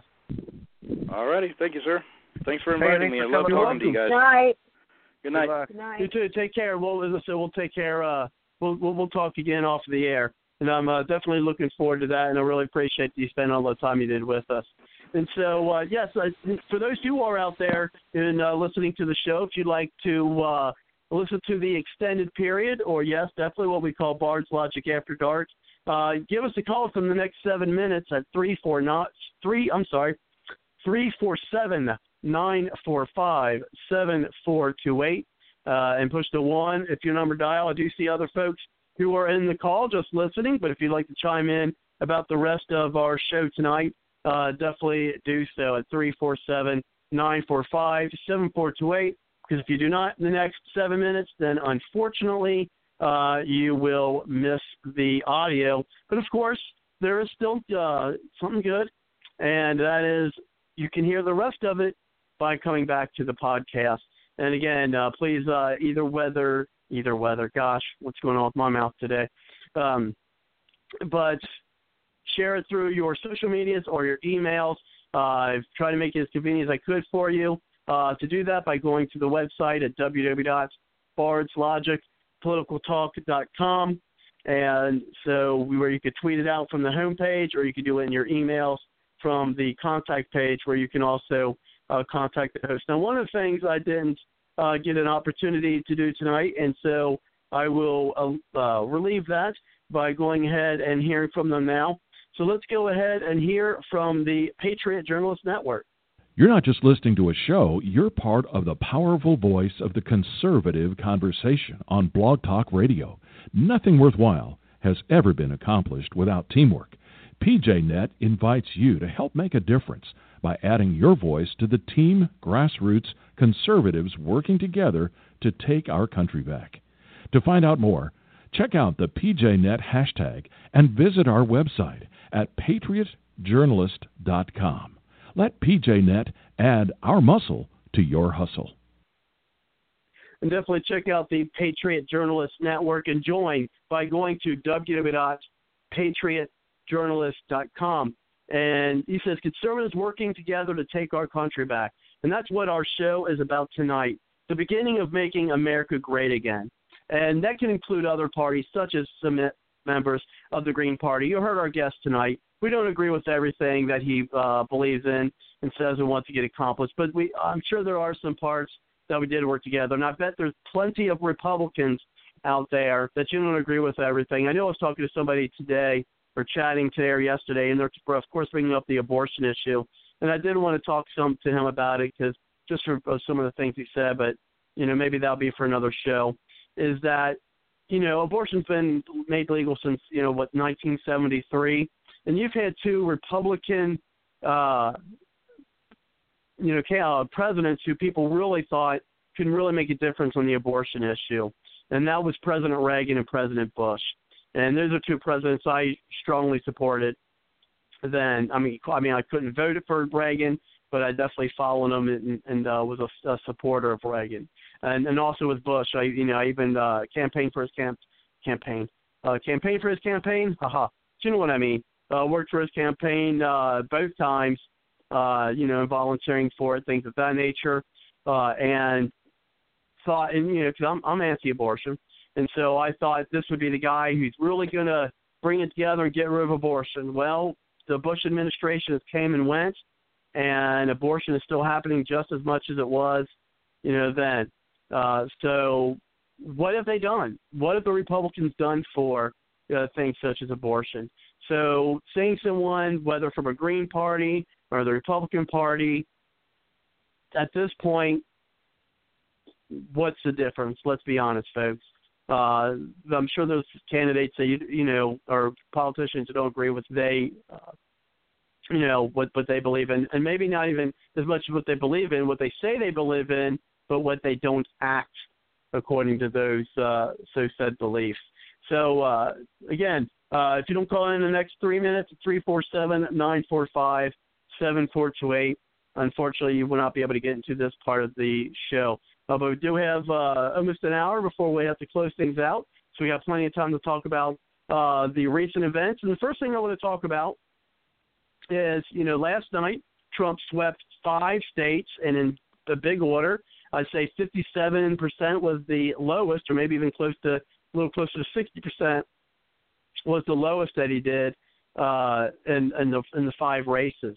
And so, of course, he is poising himself to be the nominee. Now, my concern and almost fear is that I contend that if the Republican Party, the RNC, tried to do something to stop Trump, if he has the majority of the, delegates, or it's real close to the delegates, that the Trump supporters are just going to stay home.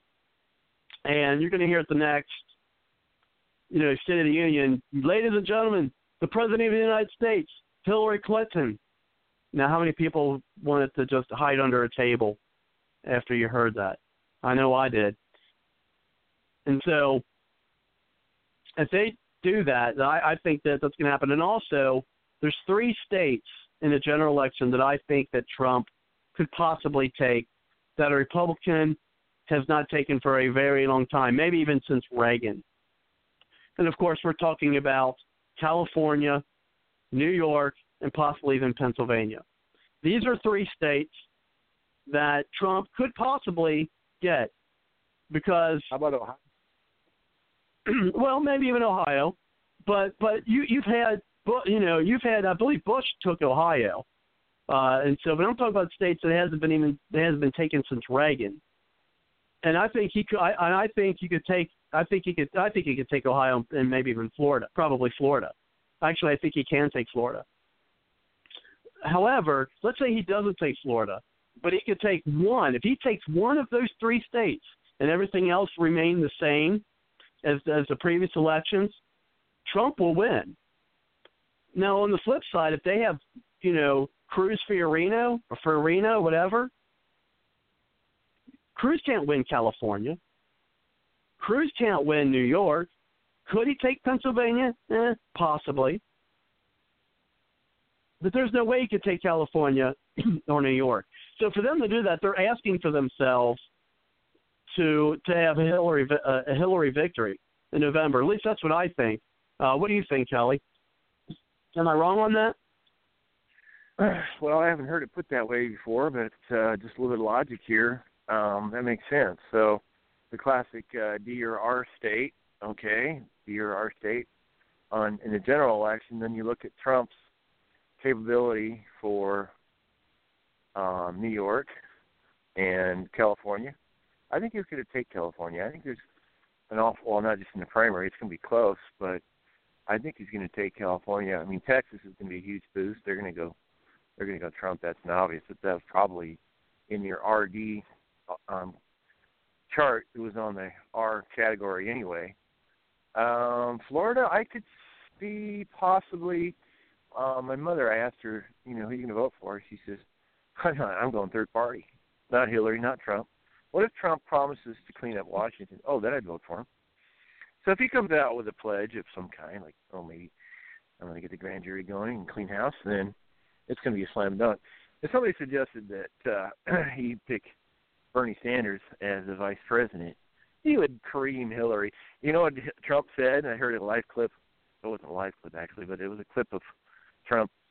He said the only thing Hillary's gotten going for her is that she's a woman. Now, if she's a man, she'd be lucky to get 5%. And women aren't. Yeah, he's getting a lot of flack for that. Yeah, but then the women in the crowd go, "Rah!" when he said that. Women don't like Hillary. It was like, wow. So, if she does win, which she'd have to survive a grand jury indictment, not a Justice Department indictment, but if she survives that, if she gets elected president, yes, we're all cringing. If she gets elected, I think she's only going to be a one-term president. But I'm thinking under the "it's your turn to be president" game that the establishment, it's probably her term. So it's bizarre. There's going to be a lot of Bernie folk going over to Trump just because they're furious. Yep. So it's going to be a bizarre one. And by the way, Ted Cruz. Ted Cruz came out with they're trying to real quick. But here's the thing: Sanders, they're trying to make it look like she's blowing out Sanders. If you took away the superdelegates, Sanders is only trailing Hillary by like 200 delegates. Yeah, Unlike it's really close. under like Cruz is like trailing like by 400 from Trump. Go ahead. Well, right now, Cruz would have to get 110% of the delegates to win. Right. As it sits, Trump only has to get 60% of the states remaining. So, last night was a strong indicator. Oh, let's stand up and give a standing ovation for Cruz because he got like one delegate out of Rhode Island. Anyway, or maybe two. I mean, Kasich actually got more delegates in last night's round. But Cruz, now this is a twist. Cruz has picked Fiorini as his VP candidate. Right. And I heard that Alex Jones before it came out on CNN. But so Cruz picked Fiorini as, you don't do this. Traditionally, you do not do this. You don't touch that until after you win the primary. So right. What's very possible here is he met with the establishment and says, hey, establishment, I need a boost here. I picked Fiorini. She'll be a woman, and we'll have a better chance of beating Hillary. Then we can say, oh, yeah, Trump can't beat Hillary. I can, blah, blah, blah. Okay, but you don't do something like this unless – I'm just being suspicious here, but it's probably accurate. You don't do something You're not alone in your suspicions. Yeah, you don't pick your VP candidate before the national primary. Something's up. Something's up that he's doing that. It's just, it reeks of establishment.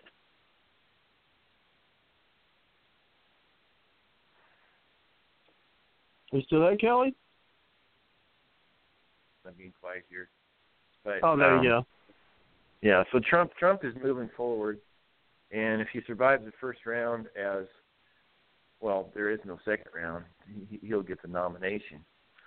It's just mind-blowing. And the good news is it's a win-win either way. If they cheat, they're going to be destroying their own party, the Republicans. We all know that. They see the consequences.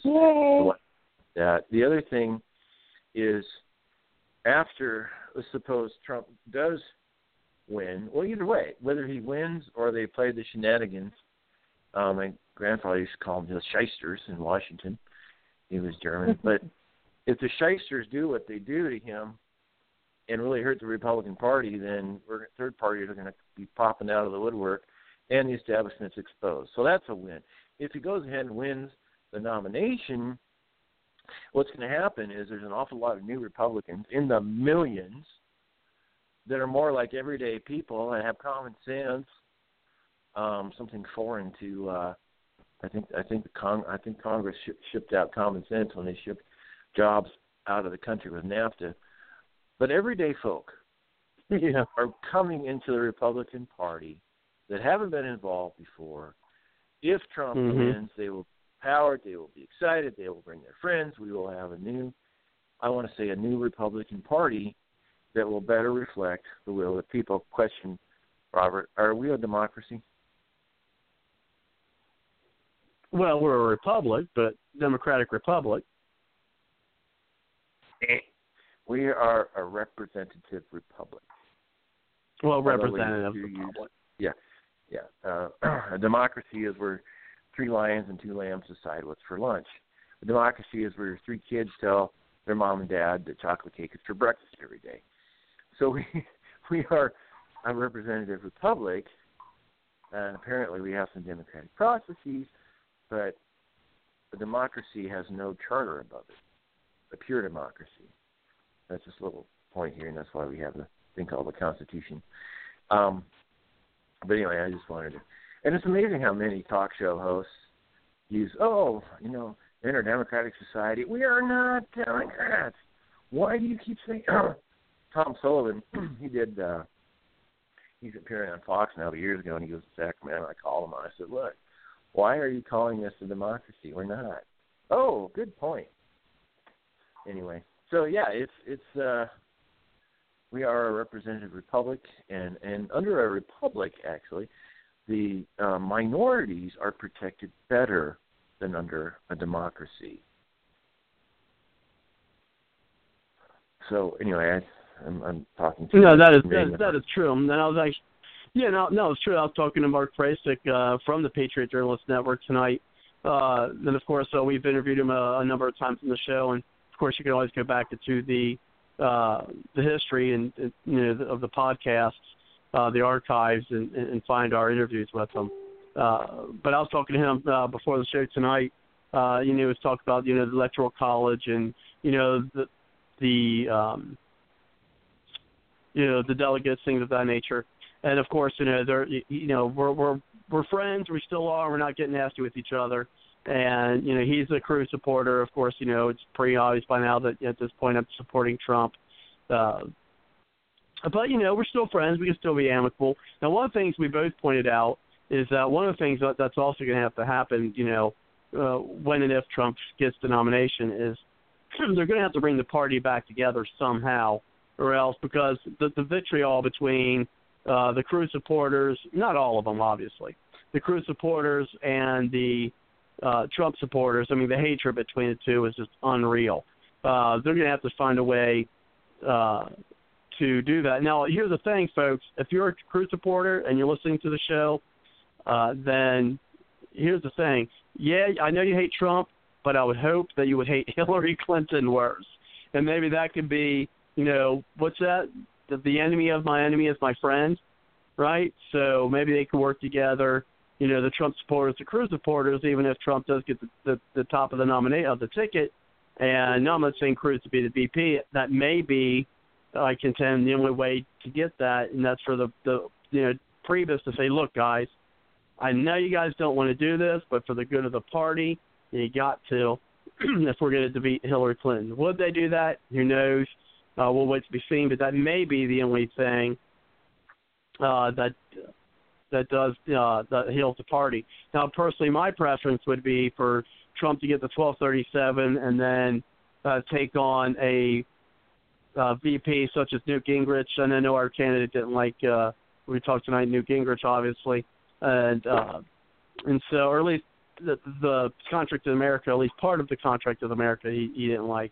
But we had, at least my preference would be, to have Trump Gingrich, of course, or a Virgil Goode, who I also think would be a great pick, because one of the things that, if you remember when they shortly discussed on CNN Town Hall with Trump, I believe it was with Anderson Cooper, was, said, well, who would you be, your VP pick? Of course, Trump didn't allude to anyone, but he did say someone who, I think would be good for someone who knows Congress and how Congress works, because he realizes that, that's going to be something he'll need more help with.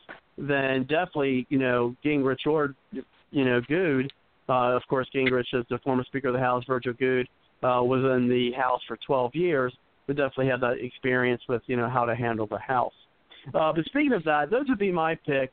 And some, I think that might have been you, Kelly, say maybe, or somebody mentioned perhaps a Rand Paul VP pick. To be honest, I don't really see that.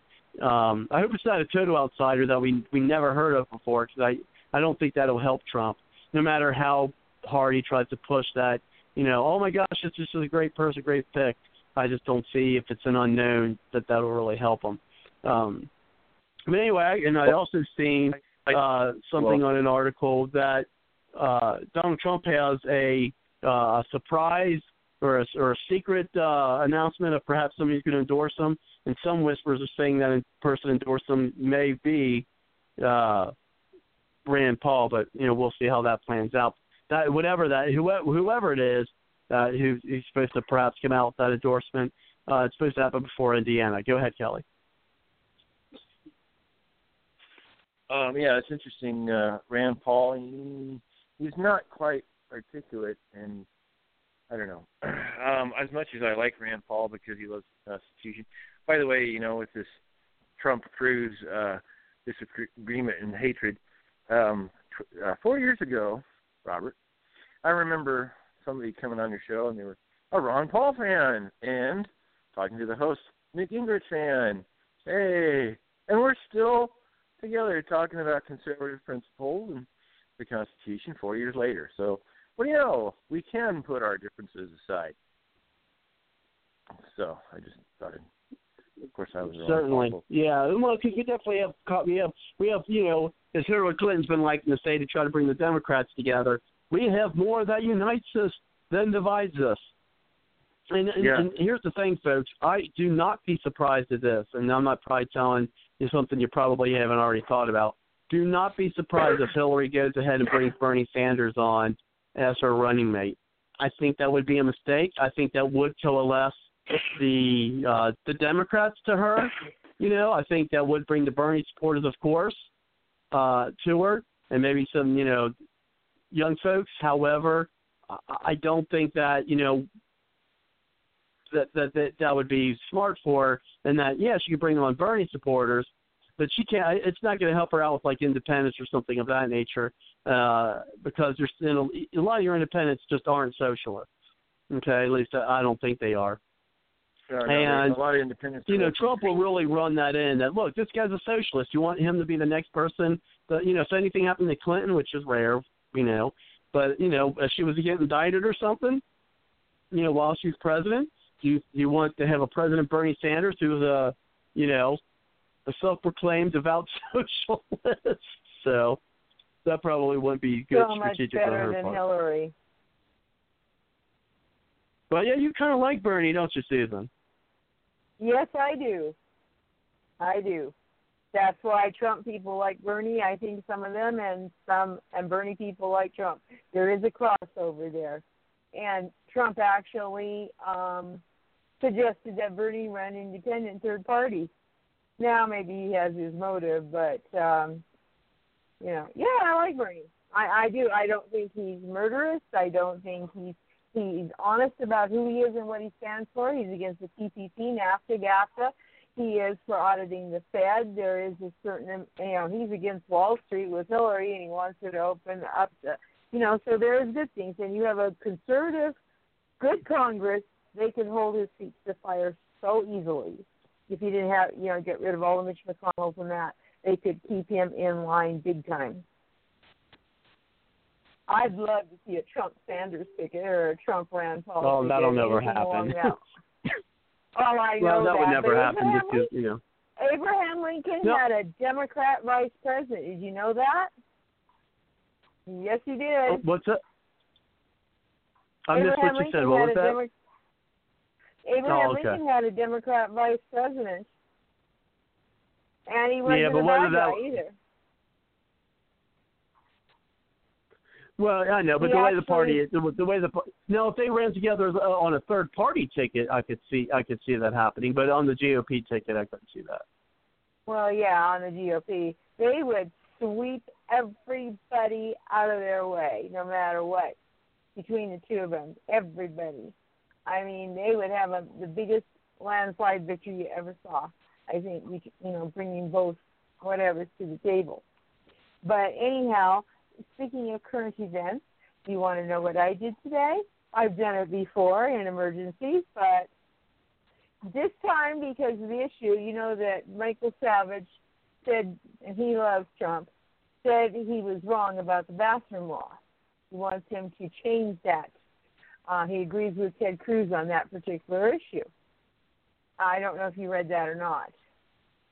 But I've got the Michael Savage whole thing on there, and he said people make mistakes, and Trump is 100% wrong on this.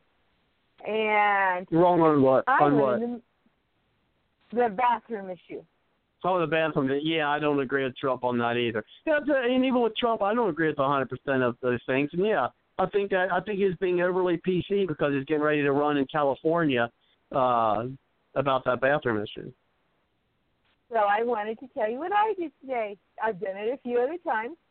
I used the men's restroom in Starbucks. Yay! It gave me great joy. You used the men's restroom in Starbucks? Yes, I did. That's because the women's was occupied, and I need to get back up there and get my stuff. So you better. It's only a one stall. You lock it. There's only one toilet, so it's not like you're in with a bunch of men. But yay, I did it! I could come out and say, "Ha, pick it." So, anyway, that's just a little bit of bragging there. I didn't care if a man was standing outside the door. If he just said anything, I just said, "Hey, you guys want to walk in on the women, so don't even start with me." So there you go. That was my daring move for the day. Oh wow! Yeah, and so and I've even posted that.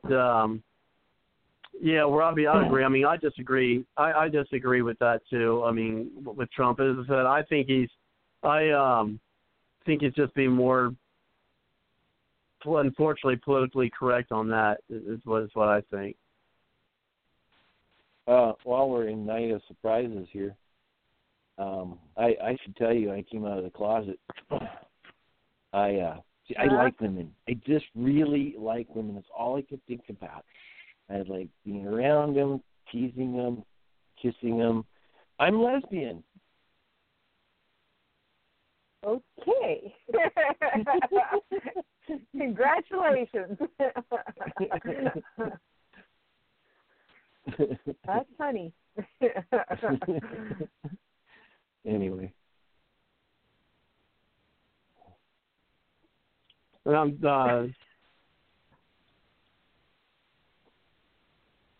Robert, don't know what you think about that. Yeah, our typing. Conversation just kind of stalled there. But what about that? What about that redhead? There is a difference between transgender and gay, and for some reason, both of them are offended about the men's restroom. I'm like, but they're not the same anyhow. Does anyone know that or not? It just seems like they don't know it. Because transgenders are people that want the surgery, and their chromosomes got mixed up, in my opinion, and they want to be a girl, and they want the surgeries a lot of, because I knew one. It was my ex was one of his friends, and he would dress up as well, but he really wanted the surgery. And a gay person is what they are, and then there's the ones that were born with both apparatuses. So, I mean, you have differences. And I don't know why they're mixing it all up and saying blah, blah, blah, this is a gay issue and gays are a thing. I'm like, why? I mean, they're not transgender. A gay is not transgender. Sorry. So I'm lost on it. Yeah, I mean, here's the thing. Frankly, I don't care if someone wants to change their gender. I really don't. Now, one thing that bothered the heck out of me is when they try to say this like second grader boy, they dressed up the second grader boy like a girl and saying that he was a girl or something like that. I'm like, look, this kid's in the second grade. You don't. I mean, seriously. It's like, look, maybe you wanted a little girl and you got a boy instead, and so you put makeup on this poor kid, and you confuse the poor kid. I mean, the kid's in second grade. I mean, seriously, they don't know that they want to be. I mean, seriously, he don't know that he wants to be with boys or he wants to be a girl at that. I mean, that's ridiculous. When I hear stuff like that. But wait, right? I mean, if you're a teenager, and even by teenager years, you probably know. I would say by a teenager, you probably know. Okay, because that's when all the hormones start kicking in and this and that. So by then, you probably know. Okay, so that, is acceptable. Now, do I think they should allow under 18-year-olds to get sex changes? I don't think they should. I just think that, you're not mentally, capable of making those types of decisions at that point. Now, order the same way. If they want to, whatever, that's fine. But that being said, especially if you have a transgender that still has male parts. Now, some have the full operation, and by the time it's all said and done, I mean, they have all the girl parts, right? So I think if you take it that far, maybe we can revisit the bathroom issue. But if you're a dude who's a trans, I shouldn't say it that way, but if you're transgender and you still have dude parts, then you need to go to the dude bathroom. I mean, seriously. I mean, you shouldn't be. I mean, here's my problem with that. How many of these predators now are going to be dressing up like a woman just so they can get a closer proximity to their prey? Seriously, I mean that is going to, if they really implement this stuff, that is going to happen. You're gonna have these guys say, hell, I don't care if I put a wig and makeup on. I mean, as long as it can get a greater chance of being able to attack a young girl or a woman. I mean, did they think of that before they want to start putting up their political correctness? No. And hey, Walmart and all these, not Walmart, Target and all these other businesses that, when I heard there's a big list of them that want to do this, hey, put your money where your mouth is and build a transgender bathroom. There you go. Problem solved, right? So do that. If you really have that firm belief that, hey, they should be able to go to the bathroom wherever they want, or they should have a bathroom, well, then build them one. Hey, build it, and they will come. Well, we hope not. Hopefully they just go to the bathroom. But but anyway, it is Bards Logic After Dark. And so, seriously, build them their own bathroom if you want to do that. But anyway, and I don't think that's the way to make America great again. I think what our guest tonight, Dennis, was talking about, especially, get us back, get the space program. I mean, have something for us together as a nation can, come together as a nation, regardless of party, regardless of ideology. Of doing something like the space race we did, and as he pointed out, the late '60s. That could be something that could bring us together as a nation. Oh my God, we got to kill ISIS and this and that, blah, blah, blah, which they do need to be dealt with. I'm not saying they don't. They do. Okay? And he brings a good point. The people who are living there, they need to be spending their money, their treasure, to do it. And so, that being said, is that, instead of us spending our money on those things, we can spend our money, more towards, back to space exploration, something we can, come together on regardless of political ideology and get accomplished for America and say, yes, we did this, and because we're the first to do this, we're going to benefit from it. It'll benefit our country. And what's wrong with nationalism anymore? How come they say, oh, well, he's a populist about Trump? He's a populist nationalist. What's wrong with that? What's wrong with wanting to work for the people of your nation? What's wrong with that? It depends upon your definition of nationalism. What do you mean, Kelly? Depends. Well, Adolf Hitler was the head of the National Socialist Party. He was a nationalist. Well, he's also a fascist. Right. Nationalism and fascism doesn't have to be, It depends upon your definition of nationalist. Well, a nationalist, we can look it up in Webster's if we want to, but the short is a nationalist is, you look out for your country. Okay, your country comes first. You take care of your people. You're not worried about, one of your first concerns isn't immigrants. Especially if they're illegal. Your first concern isn't, for refugees from another country. Your, concern isn't worrying about the, hoisting up an economy of another country. That's not our first concern. The first concern is taking care of your people at home. That's nationalism, taking care of your nation. That's your definition of nationalism. It sounds decent, but what is Trump's definition of nationalism? Well, I don't know if anyone here's heard him say, okay, well, this is my definition of nationalism, but that, the people who are describing him as a nationalist, but they're putting it as a negative light, and I don't think there's a problem with being a nationalist. I'm not saying you got to be fascist about it, but there's. Go ahead, Susan. Michael Savage is language, borders, and culture. So he promotes nationalism because he always speaks of borders, language, and culture. It's very important to him. And so I know he is for nationalism. It just depends, on how you define it. It's like, for me, George Washington was a liberal. He was not a conservative. You can ask King George, except he's dead. But he looked at George Washington as a liberal because he was rebel. And the classic term of liberal was small government and defying large government. So they changed it. So it depends on how you define it.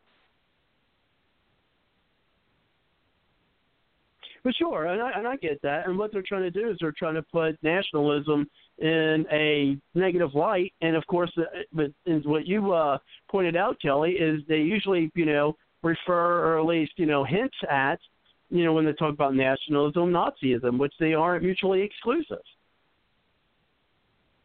You don't have to have one and then end up having the other. Well, I'm a states' rights-ism kind of a guy, if there is such a thing. That's compared to nationalism. Well, I understand, but I understand, but and I'm a resident of Ohio, but I'm also, do I say am I an Ohioan first or am I an American first? And I Robert think, E. Lee said while Robert E. Lee got it right. He said, "I'm a Virginian more than an American. Whatever side Virginia goes, that's how I'll go." And he understood the value of states because the states kept the federal government in check. So that's and by the way, we talked about pro-life again, and here's a stunning question that I've come up with. Maybe I've asked it before on this show. Why did the Founding Fathers not put, why did they not outlaw abortion and gay marriage in the Constitution? And they could have. Why didn't they? Well, I guess back then because of the culture was kind of a given.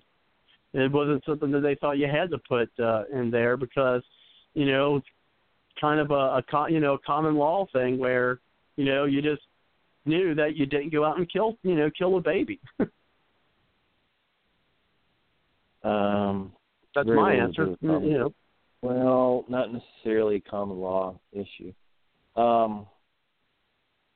Let's ask another question. Why didn't the Founding Fathers outlaw socialism in the Constitution? They could have. Well, I don't know that one. I won't even try to answer that one. Well, it'd be a one sentence. Well, they could have added one sentence: abortion or anyone who performs an abortion except the mother is illegal. Boom. They could have put that in the Constitution. Gay marriage is abhorrent to God and then deserves a death penalty. Or gay marriage is not legal in any of the 50 states. They could have put one sentence. Healthcare is a right. No. They didn't put that in the Constitution either. Do you know why they didn't put these things in the Constitution? Well, I would say because they would say that'd be left to the states, perhaps. But go ahead and tell us. My best guess, I don't know, I wasn't there. My best guess why they didn't put social issues in the Constitution because it was up to the hands of the states. All social issues were. In fact, Pennsylvania tried to outlaw slavery in the, I want to say 1750s or 1760s. The colonial legislature passed a law approving the abolition of slavery. But the British Crown said, nope, sorry, you're going to have slavery. And it wasn't until 1776 and independence did they say, okay, now that we're our own country, our own state, we're going to go ahead and, we are going to outlaw slavery. I mean, it took a little while longer, but it belonged in the hands of the state. So, we fell into the trap again tonight of the federal government doing anything about abortion. Well, yes, they defunded Planned Parenthood. That was a good start. But it's the trap. The only way to deal with it on a federal level is to have a constitutional amendment. If Congress would be so kind to honor the multiple endless requests of the states to actually have a constitutional, it's called an Article 5 convention. It's an amendment convention. If they'd be so kind as to honor the state's request, that would be really nice, but Congress isn't willing to do it, and there's been so many requests, it's ridiculous. It's like, what's going on with Congress? Because Congress has to facilitate it. Congress can call it or the states can call it, but Congress facilitates it, and they haven't done so. It's like they've ignored the states. It's a really bizarre, interesting, strange. Why has this not gotten remedied? Why have we not had an Article 5 convention when the people are calling for it since the 60s? In the 60s, there was a huge push for a balanced budget amendment. 2/3 call it, 3/4 ratify it. But the convention was never called. It's mind-blowing. The establishment has really gotten into power for way too long. And maybe now, as I've been saying, I think for a couple of years now, just maybe the American people have suffered so much pain that they are desperate for a change, and not the kind of change that Obama wanted to give us. It looks like finally something is going to be done. Yet it's too early to have a premature Trumpulation. Anyway, but yeah, it's mind blowing that this next year is going to be so interesting. And a year from now, I hope that things are so much better, or at least on the upswing. And we are like, an aircraft carrier takes 7 miles to turn around. You don't turn a country around overnight. So maybe we'll have glimmers of hope in the next year that things will be on an upward spiral. And then again, there might be some massive false flag where they have to suspend the election. I don't know. I've been hearing that from people for years. Or maybe the power grid will go out, or maybe the jihad will come out of the woodwork and attack America left, right, and forward. And, oh, my gosh, we can't have an election now. It's too much upheaval, and people can't get – oh, whatever. Yeah, I've been hearing that for a long time. I don't think that's going to happen. Well, you never know. I mean, the powers of be are so desperate. But, yeah, I've been hearing it, too, for a long time. But never before has the establishment been so freaked out that one of them is not going to be the president. So I don't know. It's Trump hasn't won yet, and we're just going to have to see what happens. A wild ride again. But yeah, we'll find out. We'll find out soon enough. As we move west with the primary, and, see how that goes, and see what happens when, let's say if Donald Trump does not get the 1237, which I think he does have a road to possibly get there, and perhaps, once they're on the convention, and it to be the first ballot, to know how much of an uproar it's going to be if he doesn't make it the first time. But who knows? Who knows that, at this point, I think it'd be stupid for the Republican parties to deny it from him. I think that those, unbound delegates, let's say from Pennsylvania, they ought to, vote for, the person who they think can win. I don't see where I don't see a path where Cruz. I mean, and I don't hate Cruz like a lot of Trump supporters do. I don't hate him, and frankly, I don't. There's a lot of what Ted Cruz is stands for, or at least stands for, that I agree with, certainly. But I certainly don't want. I mean, let's be honest. A Cruz would be better than a Hillary Clinton. You know what I mean? Gosh, I just can't imagine it. I can imagine her being president. That'd be just. I have. Go ahead, Susan. Kelly. I trust Trump more than I trust Cruz. Oh yeah, well, I'd have to say that. I think that with Cruz would be much of the status quo. Especially since he's going to owe the establishment so much. Go ahead, Susan. Do you realize that there are Ron Paul delegates? Ron Paul, not Rand. Ron, that are still out there and could affect the places? I read that. Yep. There's Ron Paul delegates. Yep. You bet. How can they vote in this election? I didn't quite get it, but it came from one of the major news things I got, and I don't know if I saved it or where I saved it. It was a week or two ago. Yeah, if you find that, send it to me. I'd definitely be interested in seeing that.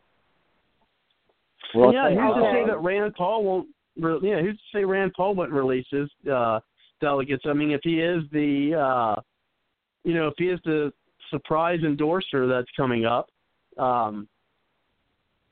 then supposedly there's a surprise endorsement coming up, and some are speculating that it's him. Susan, can you expound on that some more? How Ron Paul delegates, if it's because of their position? I've got to find the thing. They just said they were never bound or whatever, and so they never lost that status. Is what I understand. And I wish I had saved that article. I thought I did, but here it is. Wilmette Daily, will Ron Paul primary decide GOP nomination? Got it. And it's from World Net Daily with Joseph Farah. The secret of the lost send me that delegates. link. I will do that. Yeah, it was fascinating because Joseph Farah and World Net Daily are pretty good at their information. But see, they're calling them the lost delegates. And the Ron Paul campaign with a self-delegate strategy came far closer to success than the GOP ever thought. So I will send that to you. You want me to put it in a message? Yeah, send it to send it to me in a message. I'll post it on the Bard's Logic Facebook page and send it out. I may even read it on the show tonight because we still have plenty of time. Yeah, send it to me and I'll read it, or unless you want to read it. Do you want to read it since you got it, or you want me to? Well, I guess I can. It's a long article, though, that I can give you the gist maybe. It talks about, Ted and Donald, and it says, whoever finds them first might be the nominee. I call them the lost delegates. I'm talking about the old Ron Paul delegates from the Tampa Convention in 2012. Several hundred of them are even now still in place headed to the 216 RNC in Cleveland. They are scattered across several states, and who they choose is up in the air. You can call it the Ron Paul primary. He led an insurgency campaign, and he was blocked at every turn. They changed the rules to stop him, using the Credentials Committee to disqualify his duly elected delegates. So, skipping down a little bit, my computer is. They are asking Joseph Farah's opinion about whom to support, in fact. So several hundred of them will be going to the RNC in Cleveland. Some are voting for Ted. They see him as more conservative. Others think he's a tool by the bankers. What's the difference, they ask, voting for Hillary, whose son-in-law works for Goldman Sachs, or voting for Ted, whose wife works for him? Some support Trump, seeing him as a target and victim, just like Ron Paul was, and because they were physically removed from the convention for carrying up any poster or placard of support for their man.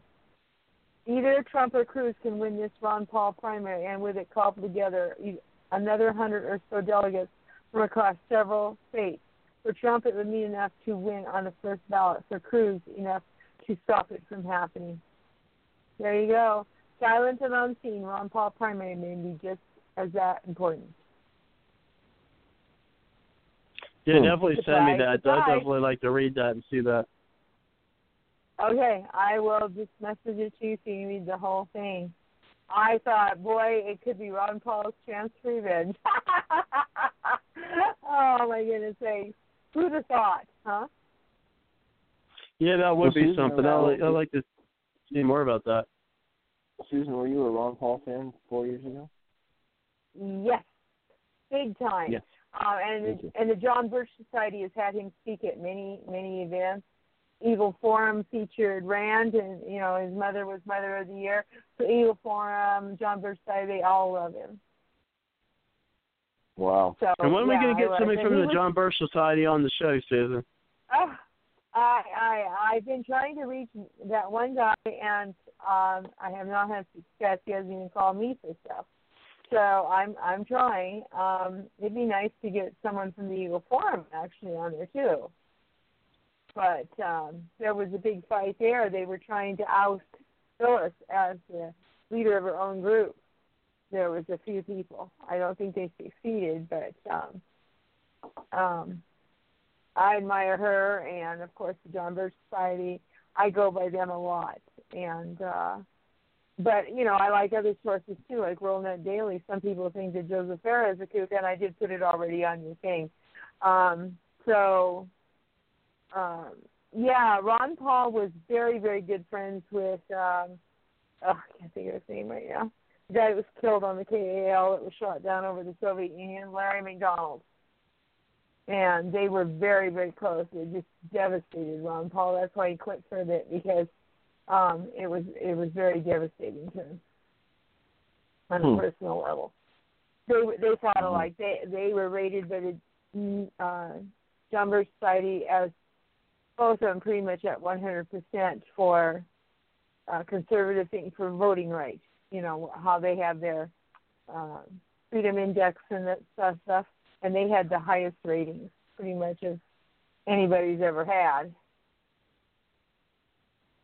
So it was very hard. If you read about Larry Patton McDonald, General Patton, I think he was his nephew. And he took over when Robert Welch died. And he was going to run for president on the Democratic ticket. He was a Democrat because, he ran on their ticket because he did not believe that it mattered what ticket you ran on as long as you could get voted in and you could get on the ticket. So, big deal. The party didn't matter, which is why I take that stance that party doesn't matter. You vote for a man, not a party. And whenever anyone makes a comment about Democrats, I say, well, there was Larry McDonald and, well, John F. Kennedy. So, you know, you can smear Democrats all you want, but not all of them have been bad. So which you say Abraham Lincoln's VP was a Democrat? Yes. What was the guy's name? Oh boy. Wasn't he the next president after Lincoln was shot? Yes, he was the next president, and Grant came after him. And he was harder on the South than Lincoln had even been. They thought I'm trying to remember my president. It wasn't Garfield, was it? No. In fact, Garfield was assassinated. I'm trying to find it here. It's on the tip of my tongue, and Google is being slow. Should be right here. I'll tell you what, while you look that up, I have something interesting to share about. Okay. I've been mentioning Minor versus Happersett, 1874 case, and a gentleman by the name of Leo D'Onofrio, who I've read some of his other stuff. He's in New Jersey. He's a retired attorney, writes of the Constitution and other things. He wrote Minor versus Happersett Revisited. It has to do with presidential eligibility and citizenship. And he writes, the only time the United States Supreme Court ever did define the class of persons who were POTUS eligible, that would be, President of the United States, SCOTUS is Supreme Court of the United States, I guess COTUS. Sometimes you combined POTUS and COTUS, Congress of the United States. POTUS and COTUS, you get screw us. Anyway, all right. So, I'm sorry again. The only time the United States Supreme Court ever did define the class of persons who were POTUS eligible under Article 2, Section 1 was in Minor versus Happersett, 88 U.S. in 1874, wherein it was held, this is in quotes and italics from the Supreme Court, the Constitution does not, in words, say who shall be natural-born citizens. I'm going to stop there and say, okay, any legal document that comes out, any code, statute, standards now have definitions ad nauseum of what this is and what isn't. The founders did not have a table of definitions, okay? So, even contracts now weren't defined because it depends on what the question of is, what the meaning of is. All right. Okay, so the Constitution does not, in words, say who shall be natural-born citizens. Resort must be had elsewhere to ascertain that. At common law, with the nomenclature of which the framers of the Constitution were familiar, it was never doubted that all children born in a country of parents who were its citizens became themselves, upon their birth, citizens also. These were natives or natural-born citizens, as distinguished from aliens or foreigners.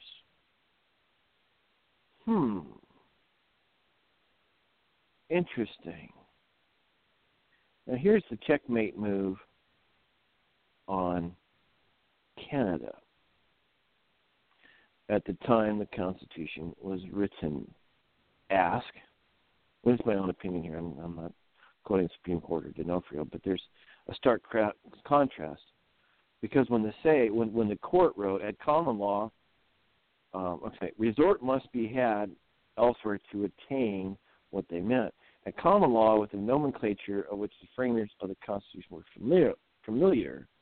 So you got to look back at what the nomenclature was of the day. What did the words mean? Because back then, is actually meant is. But back then, they understood precisely what words meant, and that's how. It's like if you study the Bible from Hebrew and the Hebrew culture, it becomes so much more alive than it is now. So we go back in time. This is my own opinion, and this is stunning. Okay? At the time, prior to 1776, what were the people in the colonies? Before we declared independence, what were we? Subjects of the British Crown. Subjects. Thank you very much. Let me pull up the Declaration of Rights. Okay, Declaration of Independence. I'm going to go back one. Declaration of Rights, and in conclusion, oh gosh, there's 1765, 1774. I believe, and I wish I could find it exactly, that, oh yeah, here it is, 1765. I wish I could read the exact phrase where in the, they basically said we are subjects of the crown. Not citizens, we are subjects. And it wasn't until like the mid-1900s that the British people said, hey, we want to be citizens instead of subjects. So if you look at Canada in 1776, 1780s, and in Minor versus Happersett in 1874, when this court case was come out, if you were from Canada, you were a subject of the crown still. So when they wrote in 1774, citizens of this country gave birth to a child, they were also citizens there. You know what I'm saying? At the time they wrote this, Canada, Canadian people were subjects and not citizens. So how in the world can Cruz be eligible? Just because one parent was? Something just, In Minor versus Happersett, it said both parents, born on the soil. Here, native born. Native born as in native born, as in native born as in natural citizen, as in, sorry, Cruz, you're not eligible. At least that's my opinion, drawing from SCOTUS. And speaking of opinion, unfortunately, it's not my opinion that we have to go ahead and take our final thoughts tonight before I have to close things out. And so we'll go ahead and let that over to you, Kelly, for your final thoughts. And Susan, then I'll have to do the close out. We've only got a couple minutes for each. So go ahead, Kelly. Still watching, still being quite entertained on this election round. And California's coming up on June 7th. And I'm struggling between going third party to tell the world, hey, we're still out here, third party. Come over to us, the third party. Or Donald Trump. Still struggling, Gary Johnson or Trump. I'm leaning towards Trump. But it's a hard one for me. And then it goes over to you, Susan. Hannibal Hamlin was the first one under Lincoln. Okay? He was chosen. He had been a Democrat. He switched to the Republican side when there was splintering in his party. And then the second time when Lincoln was being reelected in 1864, he selected Southern Democrat Andrew Johnson instead. And it kind of hurt Hamlin because he left his Senate seat. But that old-fashioned Southern Jacksonian Democrat, pronounced states' right views, is what Andrew Johnson was. And it stood against him with the radical Republicans in Congress, and he was no match for them. So there was two vice presidents under Lincoln. So the first one didn't become president because he was kind of tossed aside for Johnson, and Johnson became the vice president, or the president. Lincoln was assassinated. So there you go. There's your history. Wow. Mystery solved. The mystery for next week is, what will we be discussing next week? I have been in contact with Christina Tobin. You remember her. She is the founder of Free and Equal.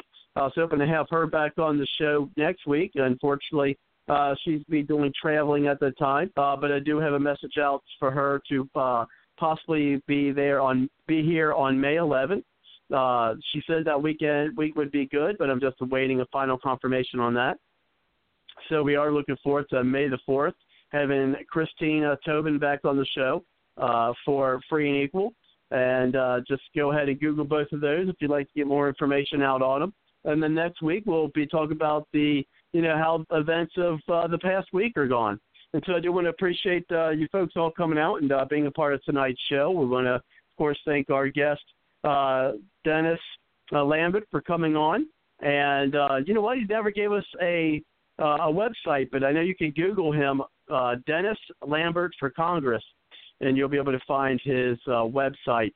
So check that out as well. And speaking of checking out websites, of course, a couple more to check out, and that's, of course, the Patriot Journalist Network at www.patriotjournalist.com. And, of course, also check out the website for us at www.bardslogicpoliticaltalk.com. And as I said earlier in the show, it's easy for you to share out the link.